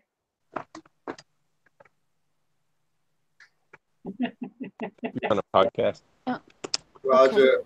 Honey. Roger, unmute yourself so we can hear you if you're trying to talk to us. Oh shit. Okay. Here's the thing. I figured out how to do your. You said you want to do a variegated plant to give somebody for Christmas. So clone it until you've got something you give somebody for Christmas, and it'll die. You know, just like poinsettia, or like if you a Beaujolais Nouveau, which is a red wine that's only available from November to New Year. Poinsettias don't die if you. Well, I forget poinsettias. Just say you were wondering. I can't. It'll die. So clone it, and then you could have a plant that's alive in the Christmas and the holiday season. You could give it to them at Thanksgiving. It would live through Christmas, and then it would die. In Jamaica, they have poinsettia trees. So Yeah, I'm not. No, not well. That's I didn't. In Jamaica, them what did you say? Poinsettias. Trees. Oh, trees. Yeah, pepper plants the size of trees too. There. Yeah, you could. Peppers will actually grow naturally. You actually, if you keep the root zone alive during the winter after you harvest all your peppers at the end of the year, most people think that the pepper's done just like cannabis. You can re-veg cannabis, but that's not necessarily natural. You can do it, but it's a whatever.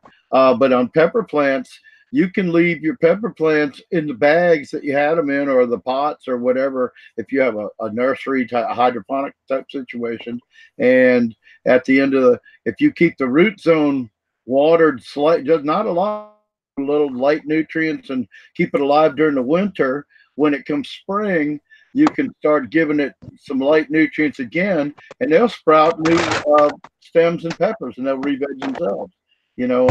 I just found that out by accident because I kind of when there came winter, I just let the plant go. And this was in hydroponics. I let the plant, I just said, okay, well, it's done. I'll just let it die. And then next year I'll plant some more. And I left it there. I came out, I didn't even pay attention. And all of a sudden I came out in the spring and I had all kinds of pepper flowers and stuff like that on it. So yeah, plants are interesting and weird sometimes. Hey, maybe I could sell it as catnip. You're crazy. Pot for plants. Okay, now we've gone from the dark side to the weird. I know. Yeah, we love it though. We love the whole thing. I mean, so we've just been again did a bunch of defoliating today. I did a little video on that. Trying to get ready for the big move and trying to prep, get everything going. Today, been trying to figure out what IPM schedule we're going to go with for the outdoor plants. What insects we're going to release or what schedule for outdoor. I haven't done an IPM schedule for an outdoor grow that wasn't in a greenhouse this big. So, plus dealing with the unique insects of Oklahoma, which will be fun. We already have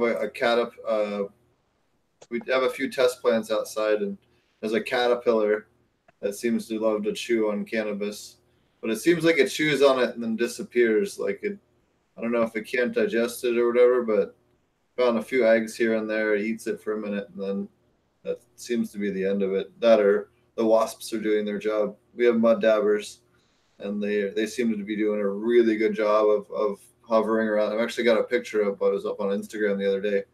A mud dabber. It's been helping to protect the plants as well, so that always works good. Those are some of your best friends right there. Those wasps. Yep. Mud dabbers. Mud dabbers too. Mud dabbers. Yeah, mine are the normal ones. Yeah, they're not. Yeah, but they don't bite you. Mud dabbers don't bite. They'll sting you. They can, but they're pretty passive. Yeah. Well, I'm allergic to hornets, so. If you got some bees or some wasps that are a little aggressive toward you, spray them with the labs a few times. The whole net. Really? I've found that it makes them docile. I'm going to leave it at that. Wow. Yeah, well, they're happy. They're probably happy too. Yeah. Okay. Wow, that's cool because I'm deadly allergic, and that's great for me, because I'm going to always have labs very nearby anytime in my greenhouses and gardens from here on out. I've heard of people feeding their bees both IMO2 and shelf stabilized labs with high in sugar to help them out when they're, especially the winter time and the springtime when they're rebuilding the populations. That can be a great way to help keep them healthy. I've seen something else too, that since you brought up bees, I saw something. There's 2 or 3 organizations that are putting out classes and stuff about how to raise bees. There's a real big movement that somebody has started. I'm sorry I can't give you the exact information, but I have noticed that there's an uptake in the news cycle about places that are having classes where they're teaching people how to be beekeepers. And they're starting to go around and do that, which is something we really need. And even though I'm allergic, I've never have been stung in my greenhouse by a hornet or a bee. I've only Uh-huh. I almost died, and I was super close to. I'm not going to go into it. I almost died. Let's just put it. I was very close to death from a hornet sting to my neck several years ago, maybe a couple decades ago. But in my greenhouse, when I was growing the food and left, even if I walked them and saw them, they did not. They were not aggressive towards me. Which, when you said the lactobacillus, I mean, if you're in your Yep. greenhouse, they probably won't be aggressive to you because you're providing them food. So Well, you know, like we know. in the turkey houses and stuff, the chicken houses, when we clean them out, we blow them out with the EM1 or Bokashi P, same stuff, you know. And we kind of left them alone, and all of a sudden they just weren't a problem. And so when I started seeing them in my open-ended greenhouses for mother plants and nurseries, I started leaving them alone, but I was spraying them with the lactobacillus.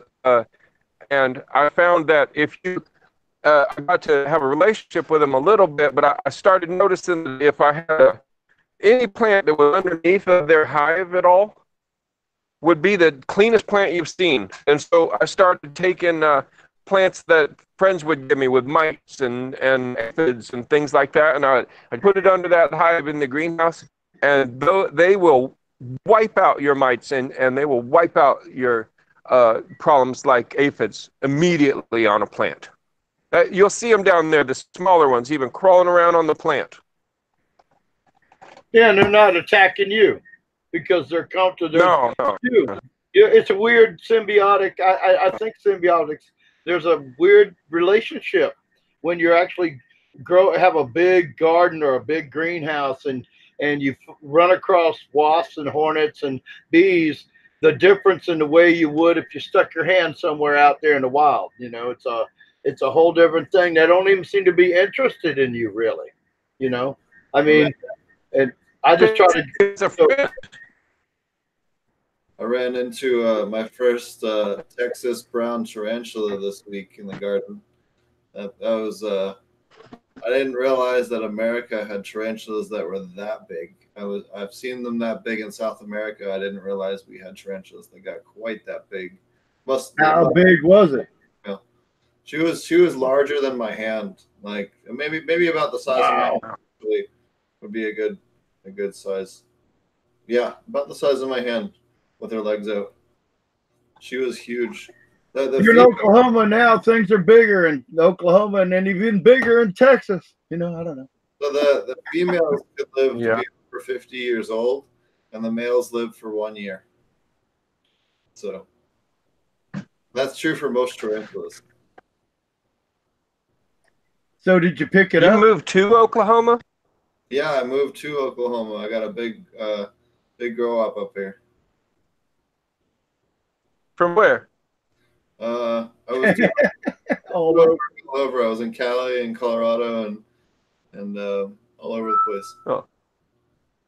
But yeah, got all set up here. We got a nice big place to grow. We'll be doing hemp and outdoor and aquaponics. Good. It'll be great. It's a new industry there in that state, fairly new, right? Oh yeah, but if you grow quality, like right now, quality pounds are going for 2,800 to 3,000 right now on the market. So for outdoor, yeah, greenhouse. For anything that's good quality with a good cure on it, really. Yeah, so all right.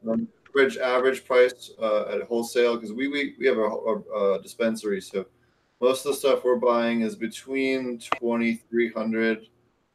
Yeah, 2,000 to 2,400, I would say, is the vast majority of what we're buying right now.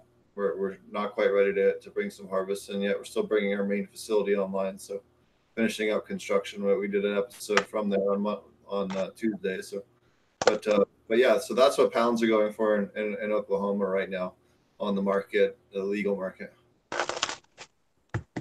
Rosins and concentrates are going from between $30 and $40 a gram wholesale. Yeah. And then again, if you have anything that's actually like real high quality, it's going for much higher than that. Can go for much higher than that. I've seen people get as high as 4,000 for a pound of stuff that was just really, really primo. And you know, people are getting it on the shelves and it's selling out, you know. So it's interesting. It's a very strange market. There's a ton of trash though. We have people that bring us stuff all the time and at the store, and most of it's garbage. Like no cure, no smell, or smells like grass, you know.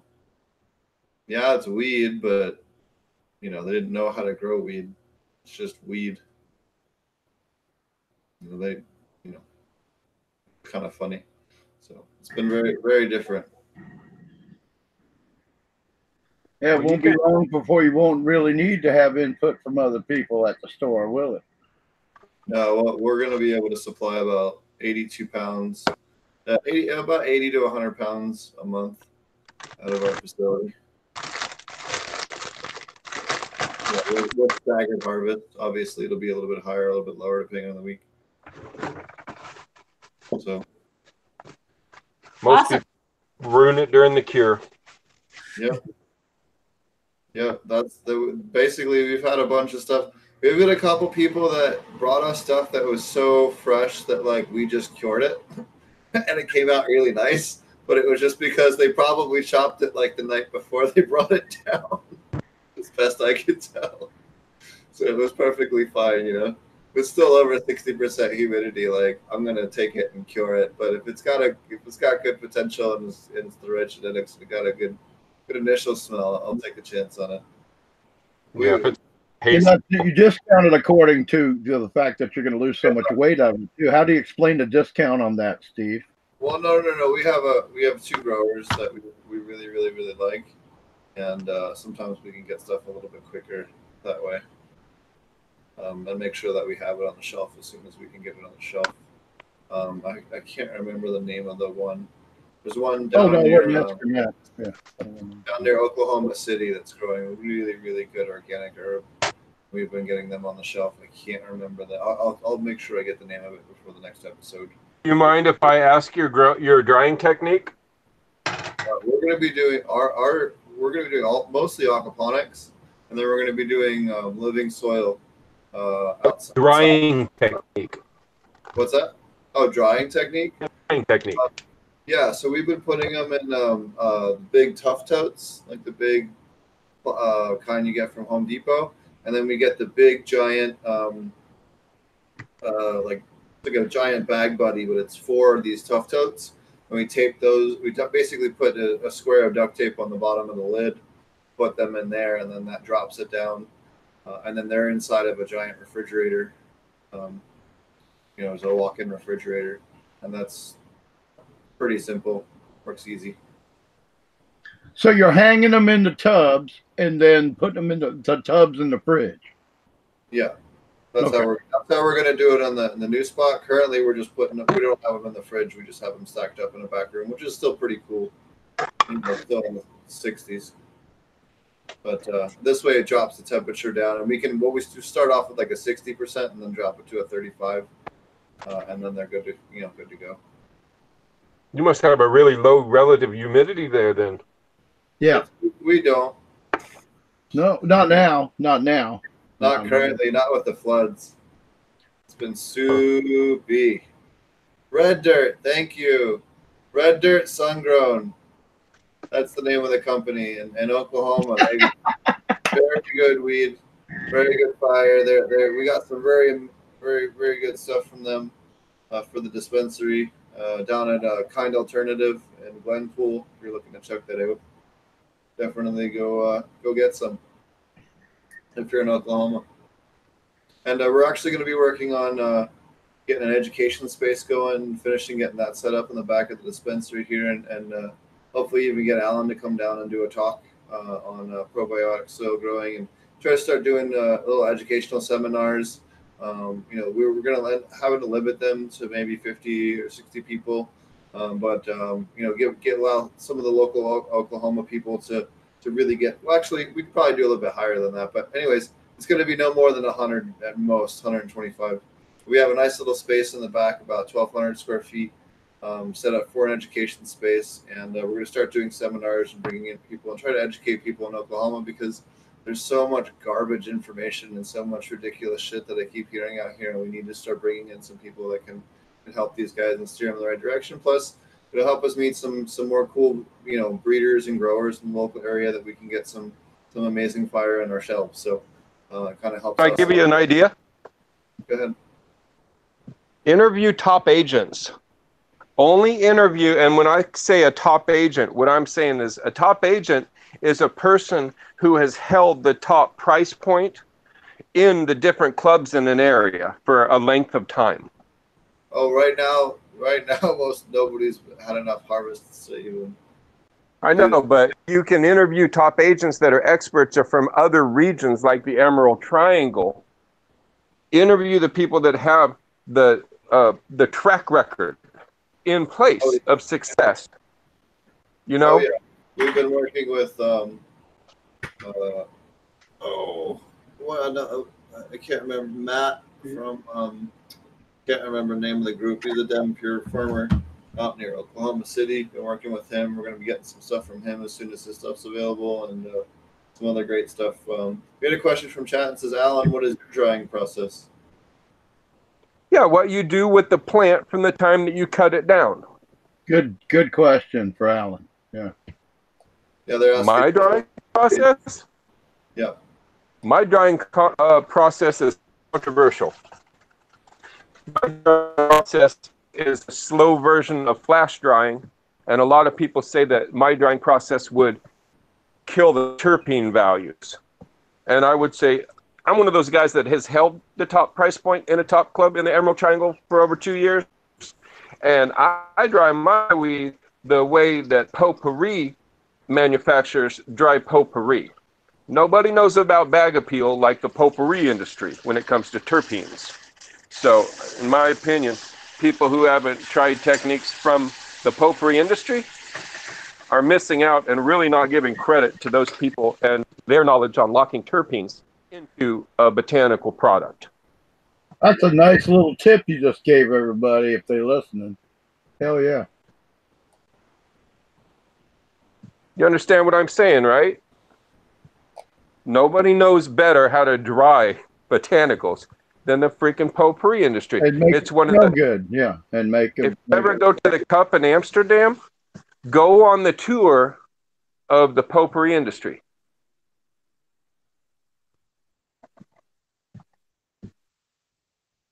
So if somebody didn't know about the potpourri industry, what exactly is it? I don't really know, actually. I was really curious to know. Dried flowers that smell good in people's houses. It's like the little bags you put in your bathroom, so your bathroom doesn't. I know what potpourri is. I'm sorry, but so what exactly is Alan's technique in drying? Like, what is actually his process that he really believes in? Because because earlier he made the comment of most people ruin in the drying, the curing process, right? Do you have a pencil? Oh, it's that long. Okay, never mind. Well, can I help you here, Tara? I think I can reword it. I think I can help you here. Well, I think where would you go to start out if you wanted to discover the way that they dry potpourri? I'll just tell you my way. That information. Potpourri tours in Holland and Amsterdam. Right, or just Google it, right? Potpourri, how to Google. And in this day and time, you can learn it. Yeah, so I'll tell you my technique. It'll take me about a minute if you let me tell you. There you go. Okay, so remember this. I live in a rainforest. So my drying technique is going to be a bit different than a person who lives in Sonora. So, and this technique that I will tell you, I used every month for 10 years. And I was able to use it in the hottest months of the summer and in the snowiest parts of the winter. And so here's my technique. You cut the plants down, you bring the plants in, you hang the plant, you turn on fluorescent lighting over the top of where the drying cannabis is hanging, and you turn on ventilation fans for the first 48 hours, full on, blowing the air, whatever air is outside, right through the drying area. After 48 hours, I would turn off the fluorescent lighting in the room, and I would reset the thermostat to a temperature of around 91 or 92 degrees, the same temperature we would use for vapor pressure deficit, you know, to get a plant to sweat a lot. Wow. And I would install a heater in that room so that it would fairly quickly bring up the temperature of the room to the thermostat to about 91 degrees. And so it's popping on and off. You hear what I'm saying? Yep. Yep. So the temperature comes, the exhaust fan blows air through the room, and that cycles on and off. I would keep that going until when I went in the room and I audited the room, every single stem that I would try to crack. Now people are going to that's too dry, whatever. I would at that point turn off the heaters and I would shut the room down completely. Now my rooms are made out of CDX, so it's a cedar room, understand. At the end of that period, I would go ahead, you know, everything's what we call popcorn fart dry at that time. I would go outside at dark every night. I would go outside at dark and I would use the night air and the humidity level of the night air. I would have my fans blow the cool night air through the room. And I'm at this point now, I'm monitoring my humidity. And I do that all night long. This drying process is going to take you about a week for, say, 20 pounds. So we blow that night air through there until the dawn or the daybreak, we turn the fan off. And we're going to go into that room and we're going to check the humidity gauge as if the room is a humidor. And when that room, after you've blown the night air through it about 3 nights, maybe the 4th day, in the middle of the day, you're waiting to see that humidity stay at 60%. Bring it back to 60. Then you'll go ahead and take those plants down once that happens, put them into your buckets and take them directly to your trimmer and go ahead and trim it at that point. So the key is you're waiting for it to balance out where you see it over a period of time, that it stays at 60% humidity, which means the plants aren't changing anymore. Right. When I can go in there when it's been still all day long, you know, no fans or nothing in the room, and the humidity gauge is staying at 60. Perfect. Then I'm done. I love the humidor, the cedar room humidor. That's well, why we wouldn't need, we're going to treat this like a high-end cigar, right? Yeah, I mean, but no, it's just great that you actually did it and you explained it that way, because that is killer, man. Everybody, you know, you realize like 500 people tomorrow are going to be going out and pricing cedar. Well, just call the Tough Shed company and have them do it in CDX. I love it. I love it. That's great. Cedar's also good for your IMO boxes, so gives you 2 Well, reasons. Yeah. You can That's a probably good point. if you're in the South, cypress is a wood similar to cedar, where it doesn't.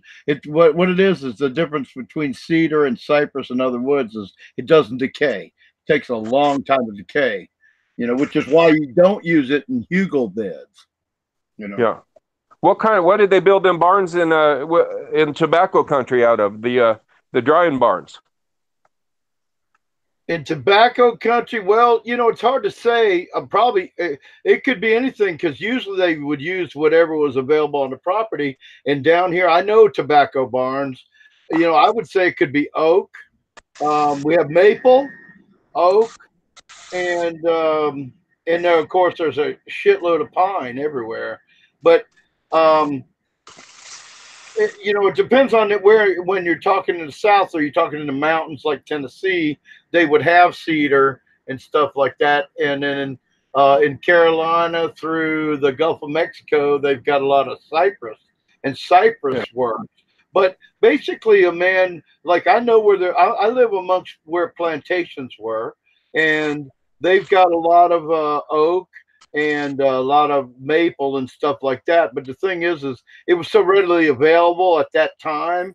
They weren't really worried about longevity because they could always replace a board if they had to, kind of thing. Yeah. You know, so they just built these aerated. It's kind of like it's interesting because the way, since you asked, the way you cure tobacco. I see. I would love. See, that's why I can't wait till one day, maybe, you know, in my area, I could do this because when they cured tobacco, they just built a shed and they put vertical slabs with about a half inch between, very similar to how you build an IMO collection crate. You don't close it up tight. You leave half inch between every slat. Or and then some people say, well, you got to drill a bunch more holes. And you know, I don't know. I guess you could do whatever you want to. I just don't want a bunch of rice falling on the freaking ground. So, you know, so Exactly. So what So I I don't- did, I don't I get split two technologies. I lock my terps in like we're doing potpourri, and then I finish cure it like we're going to blow out the humidity and get it right on the tobacco. And I mean, I just thought, why wouldn't I treat this like, you know, the best tobacco? I love it. Yeah, that's Cure it like Doha. Huh? You know, are you familiar with Doha? No. Doha is it's a halal tobacco, and it's just like the bottom quarter inch or eighth of an inch of the tobacco leaf, just the newest growth tips. Huh. But it's grown halal. It's very, very strong, extremely strong. Yeah. Yeah. Chip I had probably to- the strongest. Yeah. I had to fine tune and learn my technique quickly because I live in a rainforest and El Nino cycle was happening. So, you know, you either figure it out or you're out of business. Well, that's also a great reason for the cedar, you know, the cedar too, because yeah, it just doesn't hold the moisture and rot out like any other wood would. So it makes it easier for you to control the humidity in that respect. Well, and I would say make sure that, you know, pinene and things like that are very favorable in the cannabis world. So make sure that any terpenes that are going to be, you know, input or imparted by the building into the drying flower are acceptable terpenes. No, nice. Yeah.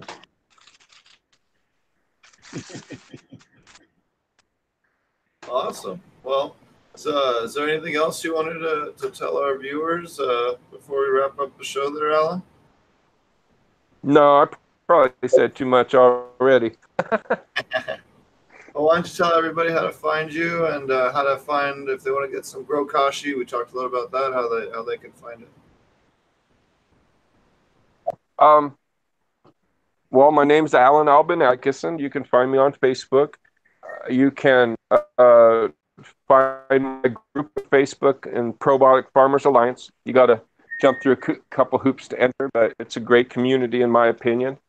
And you can find Grow Kashi at gro-kashi.com. And, you know, don't be afraid if you're a farm of the price point because, you know, bulk orders are considerably cheaper. We love working directly with farms. Hell, we'll even come out if you pay for the travel and teach you and the boys how to make it if it's a big enough farm, because you'll have to use something like a silage technology to scale this thing. But you could do it with your waste product, you know, the parts of the plant you're not going to use. We can chop that up and make a silage / bokashi out of it. You put it back on your fields about, you know, every year. And you could monocrop sugarcane with this technology. Wow. Sugarcane goes great down here. Yeah. Awesome. I'm just saying, for instance, that, you know, sugarcane normally tears the land up, eats it up pretty fast, but you're remineralizing the soil with your waste product. You know, we could maybe add a little bit of biochar to it and even soup it up a bit more. But the other great word, biochar, silica, and Grow Kashi. Yeah. The other one that works good with it is the rice husk. Fermented rice husk is really high in silica. Yeah, that's become into play a lot since everybody's really. Yeah, it's so great that everybody's reaching out and looking at every. People are young guys. I know some young fellas that are so smart, and and they research and read everything, and they are all over. And of course, you know, uh, and it's not the information's out there, and when things that are brought up. I love to see that there's a community of people that are listening, and then you go talk to them, and they're saying, "Wow, what we heard on the show last night, we went and researched it," and and they come up with their own scientific ideas about it. It's getting pretty wild. Just all the sharing, again, sharing, and I'll give a shout out to Marty who did leave earlier, but I was going to ask you about that too because I know you're doing aquaponics, but I guess it would have been a stupid question actually because I lost sight of the fact that you do aquaponics, and I was going to bring up the idea of how safe it is for the fish, the kokashi and everything, and then Marty brought all that up and talked about that exact same ideas I was thinking about. So pretty awesome. The importance of water quality seems to be what brought us all together. Yeah. Yeah. Absolutely. So if we're lucky to have water, like Tara's got good water, I've got a well as well. I've got good water. It's neutral, and you got your stream or whatever, or your springs, right? Didn't you say it was springs? You know what? Like as farmers, I would say this to you that all of our ancestors, if they went into a new area and it had sketchy water, they would ferment the water. You do that to feed your crop too, if you got bad water, because you never know when them damn Romans threw a goat in the well. It's like the Budweiser where they had the rats in the fermentation tanks, and now they put meat in there, but they ended up discovering that meat in the fermentation tanks actually changes the flavor for the better. But originally it was because of rats. Well, Budweiser tastes like shit now, so who cares? Oh yeah, I know, but I'm just saying that there's certain alcohols that are brewed with meat for that reason.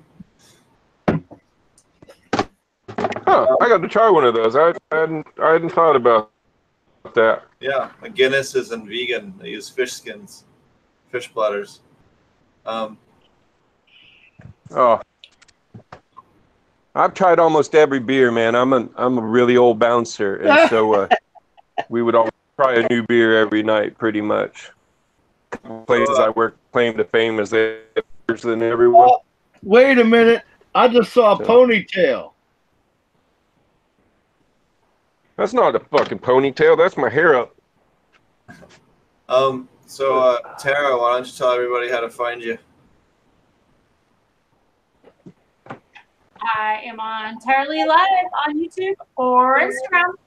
And I am going to be going live this weekend. I just found out and got word I'm going to Kaya's. So I will be at Kaya's and we'll be checking about KNF. And hubby's gonna take me over and pull the camper. So we're camping. Here we come. Is he enjoying the cannabis classes now? Yeah, actually, I think he had a lot of fun with you guys. Yeah, I think, oh my gosh, you guys got him so high in that room, though. Hot box that room. My husband was all weekend. Okay, wait a minute. I'm sorry to interrupt this, but look, all right, me and Alan are going to have a hair fest off. We're going to have a hair off. Oh my! All right. We both let our hair down now, so yeah. I think saw it in Steve too. I will win this contest because I'm the first guy to pull out a broadsword on your show. Yeah, see, I saw it. But I saw it. I said, I didn't see that. And then all of a sudden, when you just made a comment and you turned a certain way, and I said, you know what? He's got his hair pulled up. We all try to, Yeah, like I would. Steve, I've been on the show, and what? Do you want me to shut up, Steve? No. I'm just saying I'm trying to wrap the show up because I gotta get going. Well, Yeah, it's turning into a hair contest. Sorry, guys. yeah, we didn't want to be entertaining or anything like that. So put my fucking hair back up. So, how do people find you, Roger, if they want to hang out? Well, you guys know I'm from ilovegrowingmarijuana.com, and you can catch me at Facebook. Although, you know what? I got to go with Steve and a lot. Oh, man, I'm Facebook coming up with some more shit today. Different kind of like admins are going to be able to see something, whatever. It just probably means you're going to be further screwed. But Roger Latewood at Instagram or Facebook, and I don't really put a lot of input up there yet because I'm just did that so people could contact me. But you catch me at ilovegrowingmarijuana.com, and I'm fixing to go to. I can't believe I feel like the Beverly Hillbillies now. Yeah, I'm fixing to go. I'm fixing to start me a new account somewhere, and I'm gonna be. I'll give you that information soon.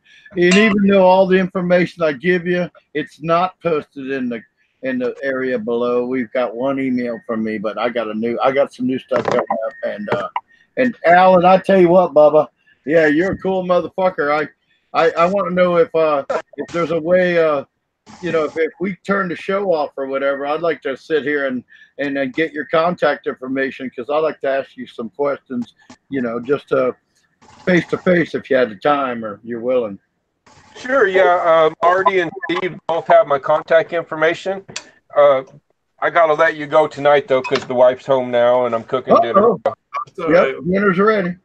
We're wrapping up. Anyway, so. Okay. Well, thanks again. Thank you, fellas. I appreciate you guys. Cheers. Yeah, man. And you can find me at Potemponics on YouTube, SoundCloud, Spotify, all the different places, iHeartRadio, WeedTube, I don't know, other places, lots of them. I'm tired. I've been up for many hours. I was in the sun for part of the day. I'm ready to go to bed. So we'll catch you guys again on Tuesday. I got some really cool guests lined up. Colin Bell from Mammoth P is going to be on to talk about his new pest management. We're going to have Harvey Smith from MBK University. He's going to be coming up here soon. Who was the other? I talked to a couple. Jeff Lowenfeld is going to be on the show soon again. Talk about autoflowers. So, and I got a couple of other people I've been talking to on the show. So I do apologize for a little bit of a lull. Trying to get back into the swing of things while doing major crunch time out in the farm. So I do apologize for a little bit of a little bit of slow period for the show, but we will be back raging with some really awesome guests here in the next week. So we will see you guys again soon. Cheers. Thanks everyone for tuning in. Bye. Yep. Thank Good you. night. Please hit subscribe and like if you enjoy it, and share it with your friends. If you take care. And all guests are awesome.